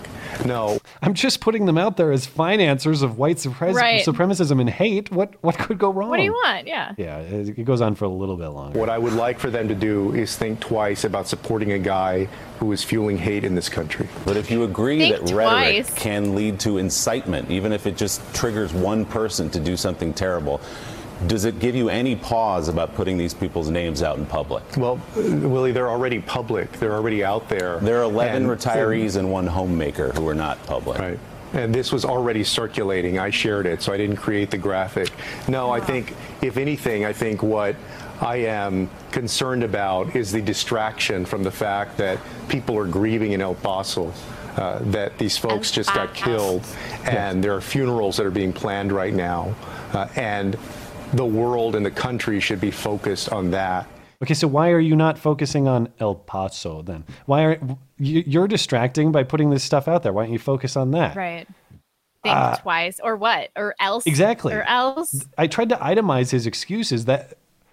Okay, I thought about it, and I still want to support Donald Trump. Now what? Yeah. I thought twice. I'll think about it thrice if you want. Yep, still want to support him. Here's the check. You'll leave them alone at that Think point? again. I wanted to lament. Well, you can lament without posting personal information. Yeah. You could even go on there and say, listen, I looked it up. There's like 44 max donors to Trump in San Antonio. That bums me out. There you go. You lamented. You didn't target anyone. You just lamented. And you can do that. He said, start a conversation about what Trump is doing with these people's money. Yeah, they're well aware. That's why they cut him the check. That's why they gave him the money. Now, of course, the results are predictable regardless of the intent. So the New York Times profiled some of these people, or at least got in touch with them. One person in San Antonio, a business owner at Precision Pipe Rentals, says, I've had people, well, the article says, for many businesses, a sudden deluge, is that how you pronounce it? Yeah. Deluge? All right. Of phone calls might signal an influx of new customers, but most of the 25 calls Justin Herrick's received before noon on Thursday were from people who wanted to tell him he was a white supremacist for donating money to Donald Trump. He says, I've had people say, hey, we were going to use your business, but we found out that you were a racist. It says the guy who owns a pipe rental and oil and gas service company in San Antonio. We hope that you burn in hell and your business will go with you. Whatever. So Leftists want to do this? You guys want to do this? Who could have foreseen this would happen? I know. Certainly not Joaquin Castro. What an unfortunate development. I was just lamenting. Now, in a twist, one of the people he outed was actually one of his own donors from a few years back. And that's ironic. Of course, a lot of people cross party lines with their donations because they want to be in good standing with politicians and people in power, regardless of who it is. Anyway, this particular guy who's an owner of a local real estate agency says, quote, I was also on a list of people that gave to Castro. And if he dislikes me enough that he wants to put my name out there against Trump, I'm not going to give any more money to him. Obviously, Castro feels pretty strongly against me. Yikes. Okay. So my overall take on this, to the Castro defenders, yes, this is public information. Yes, it is protected speech. I'm not saying that it needs to be banned or censored or he's a criminal. You know why he did this. But yeah, the question remains, why are you doing this? Yeah. And so I don't care what term you use to describe it. I don't care what the definitions are. And nobody's arguing it is or should be illegal. We just don't want to live in a country where your personal politics or who you choose to support get you targeted and harassed, particularly from public officials who are supposed to be representing you at the federal level. This will end badly. So if you endorse this standard, leftists, be very careful about it. This is the sort of stuff that makes our country unshareable. It's so funny, like the concept that you bring up of balkanization all the time is treated as like radical, I don't know, like extremist type talk. You want to have a non-violent solution? Tell me how we're going to do it without complete separation with these wackadoos that don't give a shit about our Constitution. We can't associate ever. We have to have separate coffee shops, separate shoe companies, separate everything. We can't even make our political preferences known by making legal donations to candidates that we like without fear of being harassed by these people who don't like our political opinions. Right. We don't have free speech. We don't have 2A.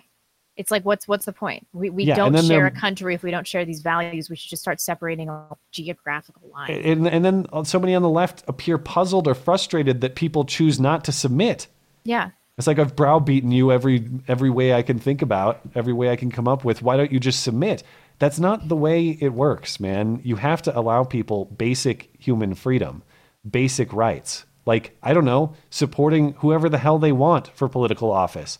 You have to be willing to let them do that. I would never do this. I would never. Could you imagine? I was disappointed.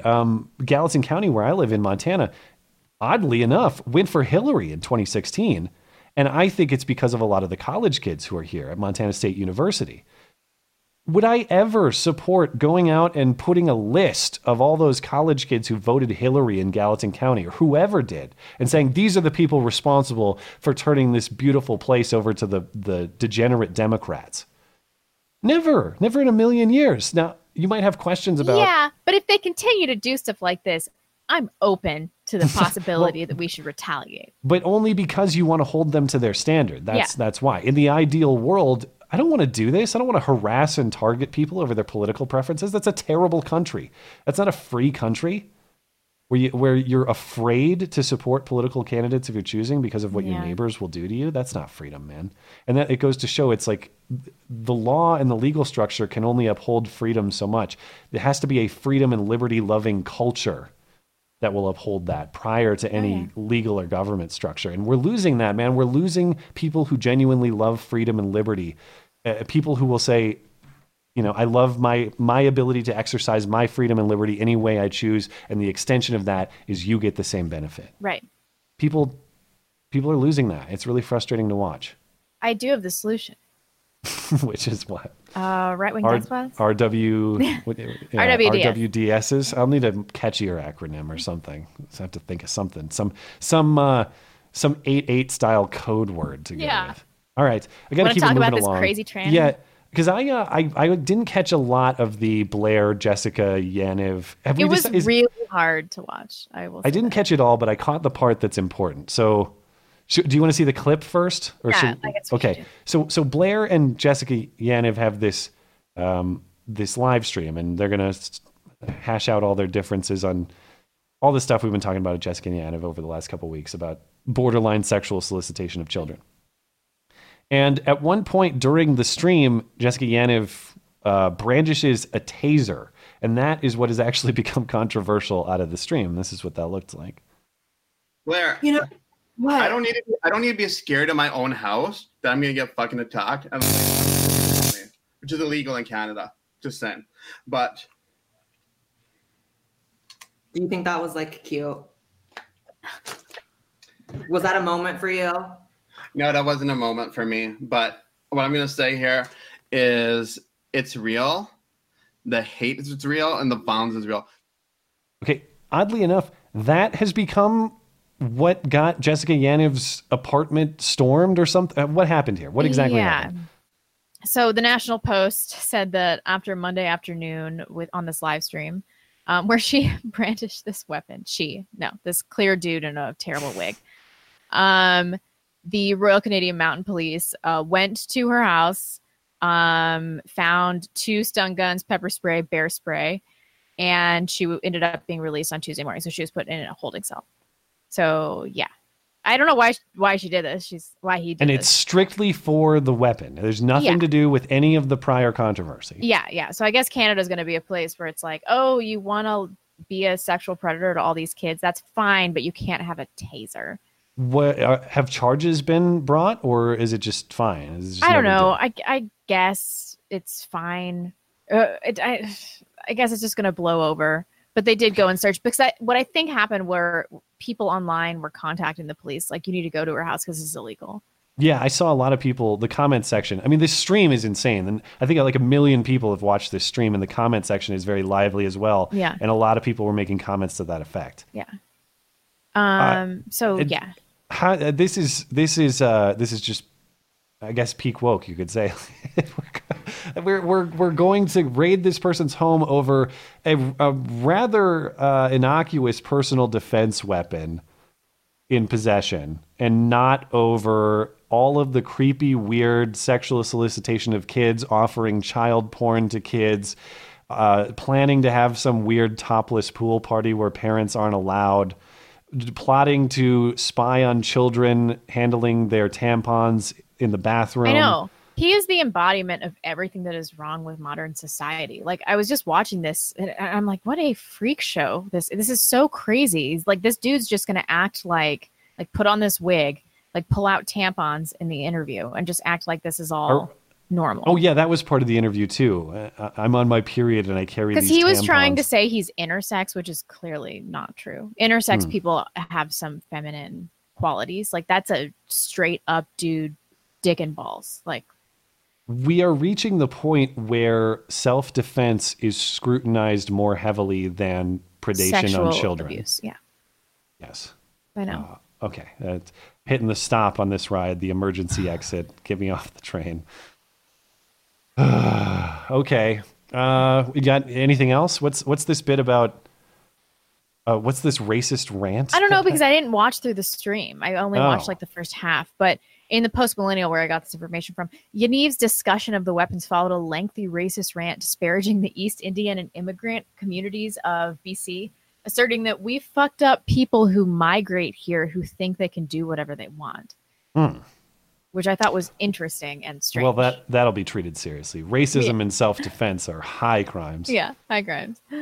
Okay, we're finished up here. We'll get on to hoax hate, the last segment of the show, which this is an odd case. I could see it going either way. But we got to do the 10-minute sound. Now, the nobody saw it happen, but it's totally a product of Trump's America hoax hate crime of the week. Ah, shit, it's backwards. You think they'll notice? And the swastika in this case is so bad, it's not even discernible what the orientation is. We'll get to it in a moment. But a home in Sterling, Ohio was lost in a fire Wednesday. And once the blaze was extinguished, the homeowners and the investigators found extremely poorly drawn swastika and racial slur graffiti on the property, as well as on the neighbor's car. And so this is now being investigated as a hate crime. Here's what that looks like. This house in Sterling in flames when first responders arrived around 1 a.m. Wednesday. Homeowners Brad and Angela Fraze told a deputy they were at a hotel due to a previous accidental fire when they got the call. What's going on? Somebody got swastikas painted on the garage. Really? Oh, that's You can just see it from the back here. What exploded? Our neighbor called and said something. He thought we don't know. We don't know. Investigators now looking into whether the arson was a hate crime because of swastikas and racial slurs. What the hell am I even looking at? Someone in the live chat just said Spurgstica. Yeah, what was the term we had last time? Was that it? I don't. That is the worst. That person has never seen a swastika before. I don't even know what the hell's going on here. That's one. Just scribble it out, paint it over, and try again, or at least spend a few minutes in a notebook trying to draw them with a pen first. That's among the worst we've ever seen. That is terrible. And I think on the left-hand side it says the N-word. I don't know. It's something like that. It looks like that's what I see. I think I see an R at the end. Okay. Anyway, the rest of the story. Spray painted on garages and a neighbor's truck. I've been set. Somebody's done this. Hours before the explosion on Tuesday, crews were out here turning off gas to the home and removing this meter due to a strong odor of natural gas reported inside the home. This time the gas was on. You got me. Investigators say electricity had been shut off, but a stove burner was turned on, filling the home with gas, noticed by contractors. At least the house didn't blow up. Well, right. Like Dale said, we used to work in Fox 18. That's right. Deputies say there were no signs of forced entry, asking Angela this as they searched for answers. Having racial problems or anything around here? No. A week earlier, the couple reported a break-in through this back door, showing a deputy smashed appliances. Oh my gosh. Yeah. And damaged plumbing, but nothing was stolen.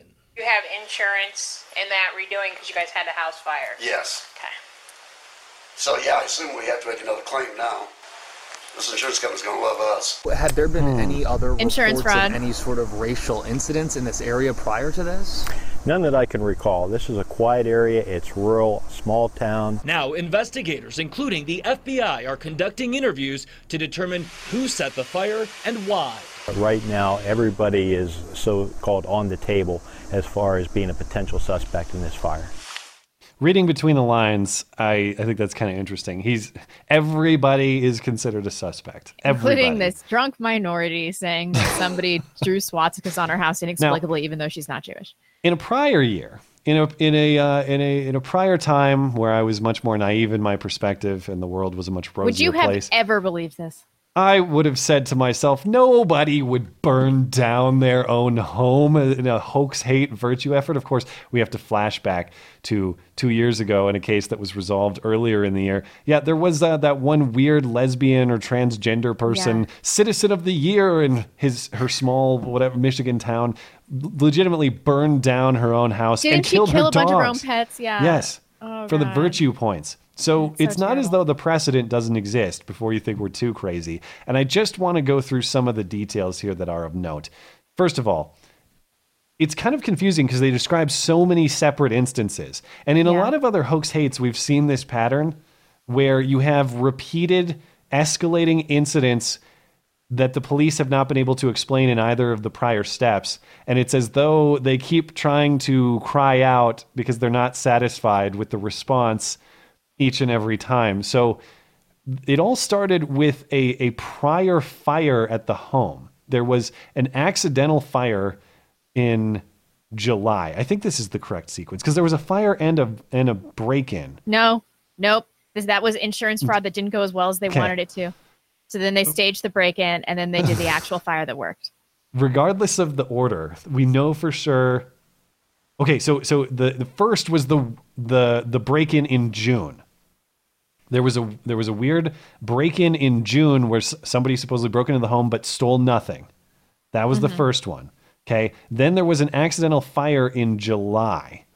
And for that reason, because of the fire, the family had not been living in the home. This interracial couple, this guy and his wife, they've been at a hotel, living at a hotel for the last month while repair crews worked on the home. And as you heard mentioned in the piece there, both the gas company and the electric company had crews out there to shut off service to the home. I'm supposed to believe that they just left things in perilous, dangerous shape and caused the house to blow up. Yeah. And with the prior fire, there was no sign of forced entry. I don't know that we have an official cause on the prior fire at all. And just think of the timeline of events. So that you have the break-in, the fire, the family moves out because they got to get stuff fixed as a result of the original fire. They're gone for like a month. And for some reason, after a month of their absence, the local Nazi goes, hey, that kind of burnt the local Nazi vacant has never home. seen a swastika before. And also hasn't seen this family living there recently because they've been gone for a month. Now he decides that vacant home that they're not occupying must get my trademarked awful swastika and get blown up. Why would he do that to the point that you identified too?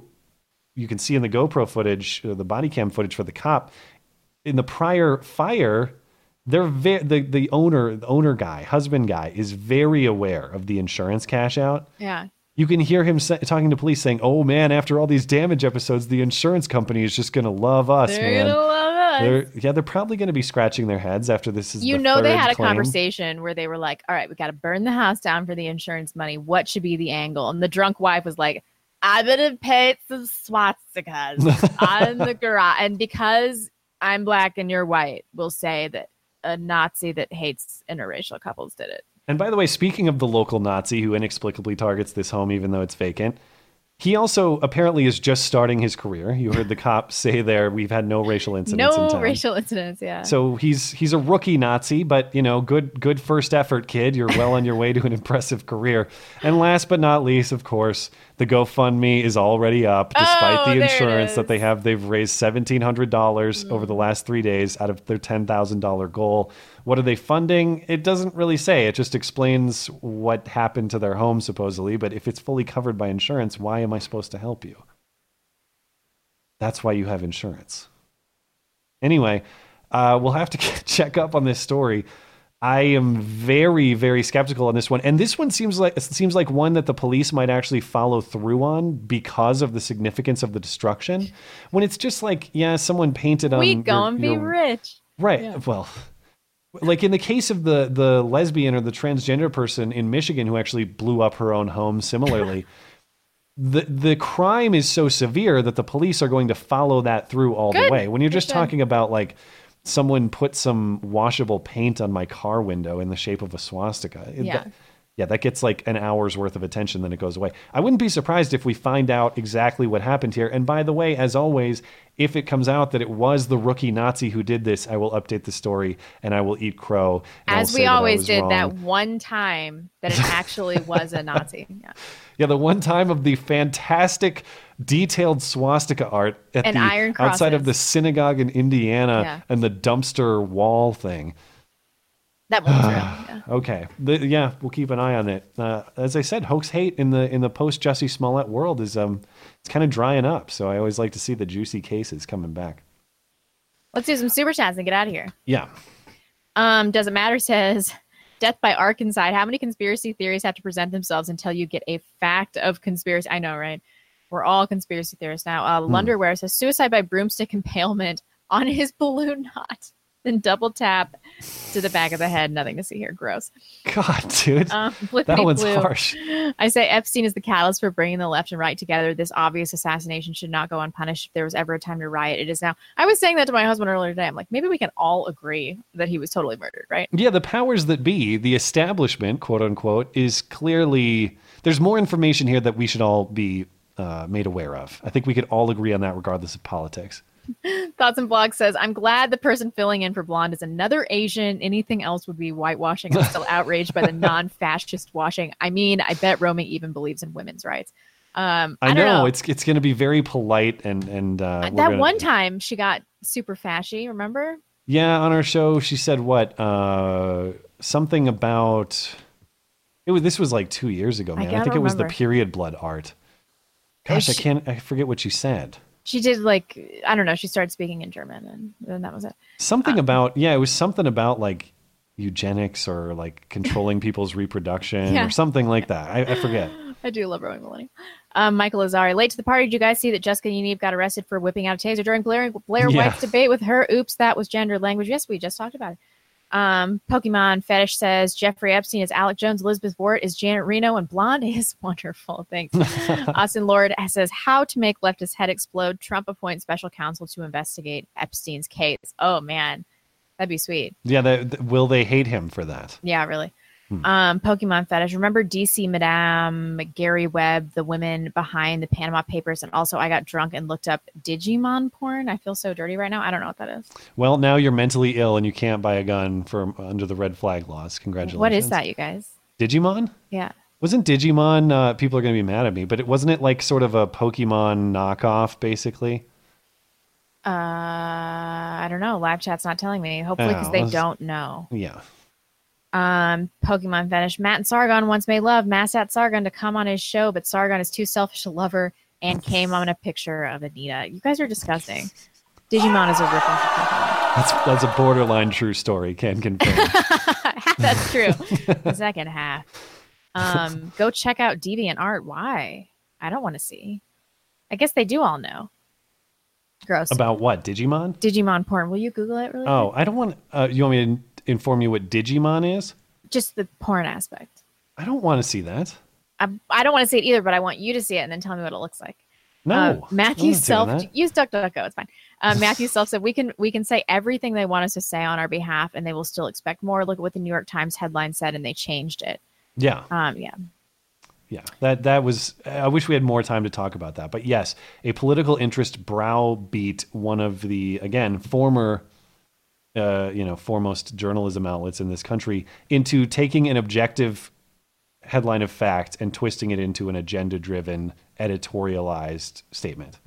Yeah. They're saying don't do it in the live chat. If the live chat's telling you not to do it, you should not do it. I'm not doing it. Levi Sam Juno says, greetings, short-time follower, first-time supporter. I really appreciate your well-researched, rationally reasoned content and enjoy both of your faces every week. Thank you so much. Oh, well, thanks. Laurel says, Ecclesiastes 3:8, a time to love, a time to hate, a time of war, a time of peace. Recognize that the Bible says there is a time to hate. Yeah, I know, right? There is no place for hate. Biblically justified hatred. This is an interesting angle. People are like, Blonde's going to check us out after the show. I'm really curious. But, what are you talking about? Curious about biblically justified hate or Digimon porn? Digimon porn. Of course. Scott Hoover, sorry, or hey guys, sorry if you talked about this already, but did you hear about the guy who walked into Walmart in Springfield carrying an AR-15? Yeah. Thoughts, exercising his rights or being a douche? Why? I mean, he was... I think both. I don't think they're mutually exclusive. Yeah. I mean, you can exercise your rights. You can exercise your free speech rights in a douchey way too. Absolutely. Bo Kazi, there's a video of Trump disavowing and denounced not just back in 2015, 2016, but going as far back as the 90s when he was asked about it in an interview. Also, CNN had Richard Spencer on their show. Seriously? Yeah, this was just a couple weeks ago. Oh, wow. Remember that? I forget why, but he was on with Jake Tapper, I think. Jeez. Peter Edwards, careful using MSNBC clips on YouTube. They'll go after you for a copyright strike. They've done it to others, and they don't respect fair use. I'll fight them. He will. We'll fight him. Dakota No, Stan. in real talk, like I have to clear our clips beforehand to make sure they're clear of the bot. Yeah. That's part of the annoying process that YouTube makes for us. But yeah, we're as careful as we can be on that front. If MSNBC wants to come after me manually, then we'll have a legal fight on our hands. And if they actually want to go to court, there's nothing I'm doing that's outside the protection of the law. So we'll see how that goes. Dakota Stanton, I'm not going to imply, goes on to imply, I know. Yeah. Vox XX Sozi says, sending this so when I watch the podcast after work, I'm reminded when I play my violent video games to not suddenly have an urge to commit the shooting with my dad's full auto bolt action 70 cal akimbo pistols. Well, that's a sweet setup if that's legit. Yeah, really. Pokemon Fetish, I have been analyzing how often these people blink to determine when they're lying as a professional poker player. Let me tell you, the tell is easy to spot. It's on the bottom right corner of the screen. Huh. Nala Black, been a while since my last pound of flesh. I've been working 70-hour weeks since March. And I haven't had time to watch the show live, but I did tonight. Love you guys. Thanks for the Sandy Safe Space. Thank you, Nala. We appreciate it. Anjam Barry says, New Zealand has no people and no land borders. Australia has a couple American cities worth of people and no land borders. These countries are not comparable to the United States. Oh, yeah. And the other thing I had it in the notes and I totally forgot to mention with those countries, the idea that it worked as designed in Australia is a highly debatable contention. Yeah. And secondarily, the idea that it worked in New Zealand, that's up in the air, man. It's not working right now. No, And indeed. it was just enacted within the year. And I think they turned the latest numbers are something like 700 to 1,000 firearms voluntarily turned into police under this buyback, and that's out of 1.5 million firearms estimated to be in the country and 13,500 estimated quote unquote military style semi-automatics. The idea that it's working effectively, not conclusively demonstrated in any way. Leapshin Talks says, remember to check out my Chan Leapshin Talks. Epstein offed himself because they told him the other way out would be much worse. Interesting. Linda, where Matt, back in 2009, with the last gun ban scare under Obama, it took only 2.5 months for my tax stamp on my suppressor. Get that shit as soon as you can. I actually just got my tax stamp on Monday for my SBR, which I'm ecstatic about. But I don't have any outstanding tax stamp applications for suppressors yet. Mostly because I'm trying to be very financially responsible after Susan WikiWiki tried to delete a main source of income within the last couple of weeks. But yes, point taken. Like if this stuff starts to escalate, I will be willing to expedite some of my purchases because out of fear that these things will be made unavailable in coming months or years. Brooks Neal Blonde, you called me Brooke last week, and for that you get the catapult. Oh.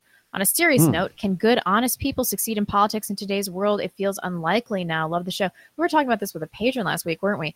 I think to be a politician, you inherently have to be a corrupt individual. It's just like the game of politics is only for people that are willing to do immoral things, I think. Probably true. I mean, I don't know really any politicians, even at the local level personally. So it's hard for me to say. But I also don't know anyone who would say, yes, I would love to be one. Right. You could, if I could press a button and make myself president tomorrow, absolutely not. I would never trade the life I have right now to be the president of the United States. No freaking way. That would be a terrible job. Yeah.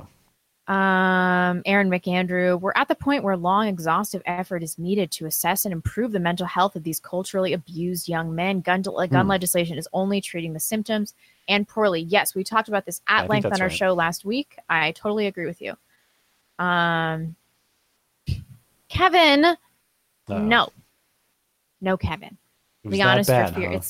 That's the second one I skipped. Leon Estrafir, heading to work. Have a good night, both of you, both you and Blonde. Enjoy Europe. Thank you so much.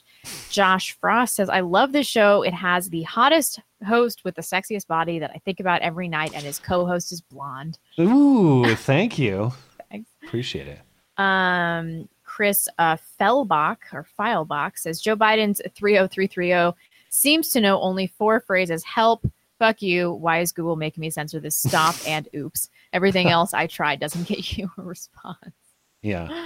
Babel triumphant. In Texas, it's illegal disorderly conduct to carry a long gun in a manner calculated to cause alarm. I think this is a reasonable restriction. Other people in the live chat told me, I don't know how that's been defined in practice. Other people, I don't know if this is true, but other people in the live chat told me that he was carrying it ready and in front of him. That is a huge difference. Yeah. Like if he's, if he has it up, I mean, if he's aiming it, something like that, yeah. Even if he's carrying it in front of him in a ready position. Hand on the grip or something like that. Yeah. I mean, it's. I'm not saying it's illegal, but I mean, my God, like again, yeah. It's just a come on man moment. Like, what are you doing? What are you doing? John Martin, a good friend, just moved to Nampa, Idaho, another California escapee, fully conservative. I envy her escape, but I'll just have to be a fifth column. Nampa, Idaho actually is the highest quality of living in the entire country. That's right outside of Boise? It's a Boise suburb, I believe. Yeah. First son of man, why can't I send a super chat? Blonde, gut health is super important. Probiotics in pill form and food help me eliminate my anxiety by 99%. Hi, Matt. Wow. I don't know. My anxiety is a different story. Pokemon fetish. I didn't want anyone harassed or targeted. Epstein was also just starting a conversation about the Catholic Church. Dustin Buckley says, right. Screw you, Joaquin. My family has been in San Antonio since the 1880s, and they're all a bunch of Trump supporters. I bet there are a bunch there.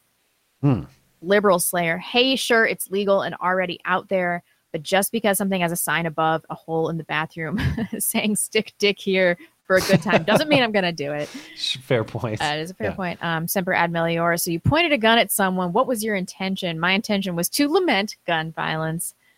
Bull excrement. Yeah, it was to illustrate to them how unfortunate a gun violence scenario is. Pokemon fetish. Matt, you're absolutely correct. Endorsing the standard of outing people's names for political reasons has no excuse. I would never tell people that your persona is from the Underworld movies. I don't understand that. Is that a reference to the Skag gamer tag or the username? If so, the origin is not that. But it's a Simpsons origin, yeah. It's a misheard Simpsons reference. I've explained it a few times before. I don't even know if that's what he's talking about, so I don't want to go deep into it. I don't know. But yeah. Oh, my leg is asleep. Jacob says, hey, Matt, I'll give you $10 minus YouTube's cut if you can guess the ethnic origin of the surname Yaniv. Hint, it's not Chinese. Why don't you Google it for us? I'm not playing this game. Carry on. Polaris 589. Tasers are illegal in Canada. How are people supposed to protect themselves from Jessica Yaniv? Yeah, fair point. Flint Huff says, I find that really weird. That are they just illegal straight up, or do you have to be like licensed or something like that? I guess they're illegal. Have to inquire. Where was I? Flint Huff says, shut up and take my money. First time contributor. Thanks for the great work. Well, we will take your money. Pokemon fetish. How could someone have so much heat in their hearts? He kept asking Mama, why would someone draw that? So wrong. Tori D says that is clearly a North Carolina Tar Heel sign. It was closer to that, probably, yeah. Kevin Flanagan. As an Ohioan, this is an embarrassment. I guess I need to travel down to Sterling and teach them a thing or two about drawing proper swastikas. Yeah, you need to go train that kid Kevin. in Sterling, the local rookie Nazi. I know, right? He needs some mentorship. Default username. Out of all the people surprised by Jeffrey Epstein's suicide, no one was more surprised than Jeffrey Epstein. I've seen that one. Rim shot for everyone circulating that one. That's a good one. He was shocked. Figget Tree says there's a better structured interview of Yaniv by this channel, Mark Hughes comedian. He pretended to be a supporter of Yaniv and got her to spend about half the interview deriding Sikhs. She also laughed about getting a salon shut down. What a bitch. That's sneaky. Netiosi, my local news played a clip about a car fire, supposedly a hate crime, spray paint swastikas and all. The next day I searched their website for it, but the video had been mysteriously disappeared. Why? I wonder why. Yeah. The legendary Jason. He's not dead, just protected. Yeah. Say my name, Blonde. Huh. A Pokemon fetish. The reason I've been skipping some of yours is because I realize that with the exchange rate, you're like under $10. Oh, that abuser. Yeah, I only realize this now. It's actually like $7 with the exchange rate. That. So I'm just reading like every third one. Sorry, dude. We appreciate it. Rainer Chen, my sis working for PP wanted a divorce. I asked her why she wanted that super thick chick from work. She said she's into apocalypse survival now and she wanted to be prepared. Wonder what that means. I don't understand. Huh. I don't understand this theme. It must have been explained to us at some point.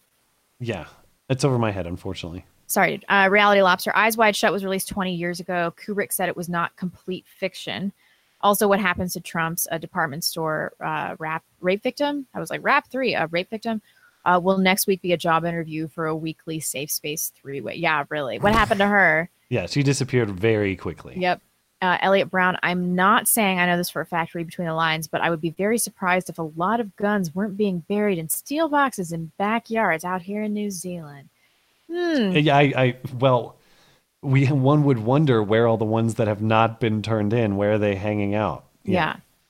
Nettie OC, these new gun incidents have opened a window into how logical conversations on the subject are difficult to have with friends who I long thought at least moderately intelligent. Any suggestions? I don't know. Dump your friends that are stupid.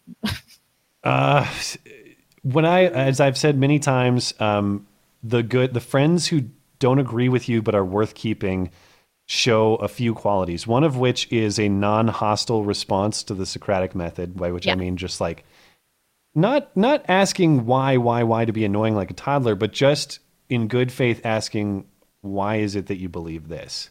And keep pushing until you get to kind of those base level principles or premises. And then the other thing, the friends that disagree with you that are worth keeping, in my experience, they're the ones who don't moralize. Yeah. So even when they disagree with you, they're not going to call you a stupid, evil Nazi and try to shame you for your beliefs. Or tell you you're a bad person. Yeah. So even if you have zero agreement, if you have a friend who's willing to put up with a good faith line of questioning, back and forth exercise, and someone who's not going to judge you morally for it, I'd say keep at it. Yeah. Because I've had friends change my mind that way, and I've changed my friends' minds that way. So apply those two tests. If they fail those two tests, boot them. They're not worth your time. Jeff Vincent, how do you feel about Brexit? Do we not need the conservative black voice to win? Brandon, Tatum, Jericho Green, Amazing Lucas, and so on. Would love to see you guys engage with them, and much love. I think it's great. Yeah. 100% awesome. I support it fully. And that's the thing. We've talked about that on this show prior, and we've had some guests on to talk about that issue too. It's the sort of thing where I don't want this to be the case, of course, but it's like it's never going to be the case that some like white, ironically, it's what always has to happen in the progressive worldview, that like some white savior goes and imposes values upon the black community. It won't happen the other way around either. That is to say, like conservative or constitutional values, I don't think will be as more readily adopted within the black community by white messengers. And I don't like that that's the case. But I do think that the most effective messengers, like the Candace Owens of the world, I'm not saying they're tremendously talented, of course, and they can stand on their own talent. But I think that the race helps.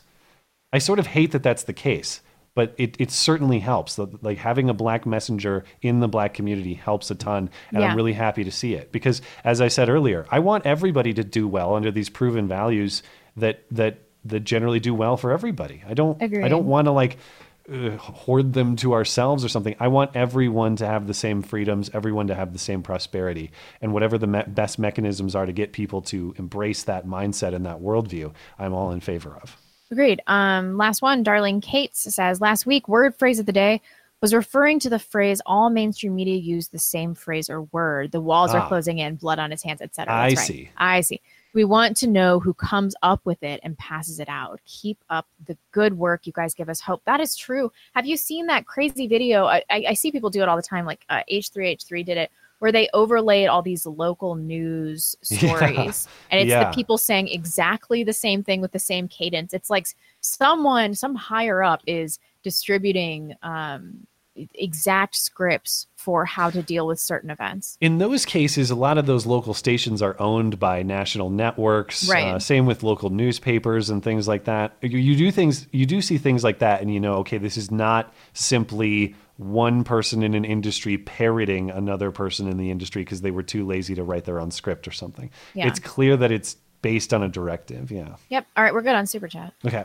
Real quick over on Streamlabs before we're out of here. Let's see. I've got to go down a little further than I thought. Let's see. Fuximus. Which choice are you more excited for in 2020? Donald red flag Trump or Joe mandatory buyback Biden? I hope it doesn't come to that. I hope wiser voices get to the president, and this is just classic Trump talk that means nothing. Yeah. Because in that case, I just won't vote. I just wouldn't vote for either. I'm not doing it. And I hate that. I hate abstaining because I want to make a choice. I want to exercise my right to vote. But I can't vote between two things that are unacceptable to me. Yeah.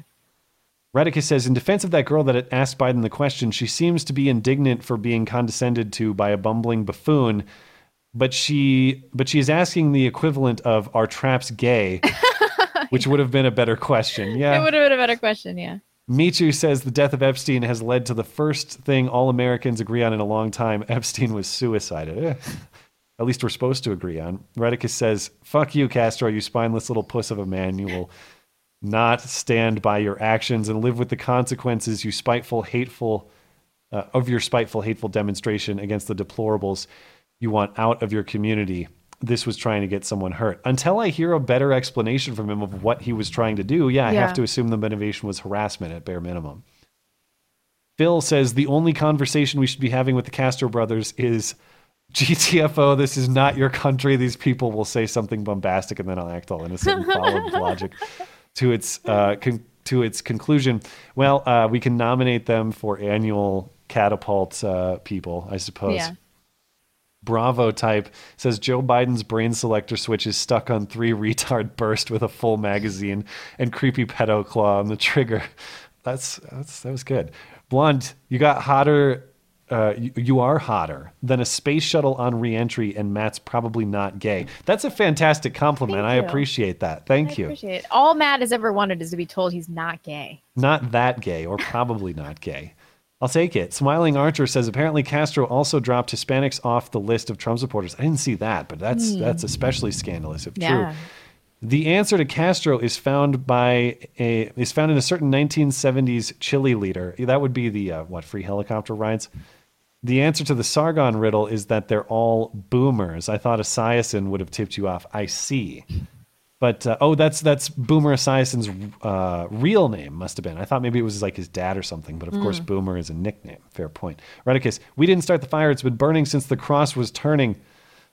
We didn't start the fire. It's been burning since insurance was filed. Hail Hortler.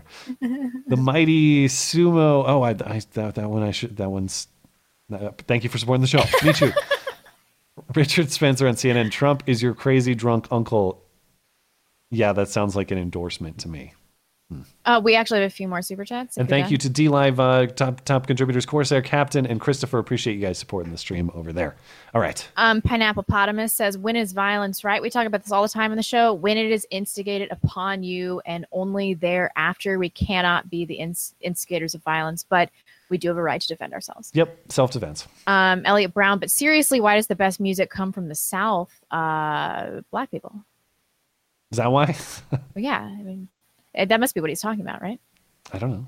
CG, wrong again, Matt. Liberia had the exact same constitution as the U.S. when the country was founded and had the same rights. See how that turned out? Black self-rule is not possible. Migration proves it. On that note. Spicy. No, I'm not saying possible, not possible. I'm saying I want everybody to come around to these values. That's all I'm saying. I'm not making comments on who can or can't. And I don't know anything about the history there. I'd have to check it out. I love ending on super chats like that. Yeah, we're good. I'm sorry. I'll flog myself and do 10 Hail seasons. Okay. So I'll see you guys on Wednesday, and then enjoy Roaming Millennial on Sunday, and then I'll be there thereafter, the weekend thereafter. Yeah, and then so you'll be back on the Sunday show in 2 weeks. Yeah. In the meantime, the show will carry on. Next week, you will get the polite agreement hour of total non-controversy. So I hope you'll come and entertain me nonetheless, because certainly we're going to need the Kevins and the Phils and the Camerons to spice up the show a little bit. Anyway, appreciate you guys hanging out with us live tonight and keeping us in touch with the facts. If you're listening later on demand on YouTube or DLive or on an audio platform, thank you kindly as well for supporting the show. Remember, there's more of the show on those audio platforms. If you want to listen back to the call-in show or extra interviews you might not find on YouTube, you can check those out. They're all linked, as is everything else related to this show, on the fancy website. That's mattchristiansenmedia.com. Whatever your needs are, you can find them there. We will be back next Sunday with Lauren Chen, because if it's Sunday, sorry, Chuck Todd, it's not Meet the Press. It's Beauty and the Beta. Have a fun vacation, Blonde, although we'll see you on Wednesday. Bye, guys.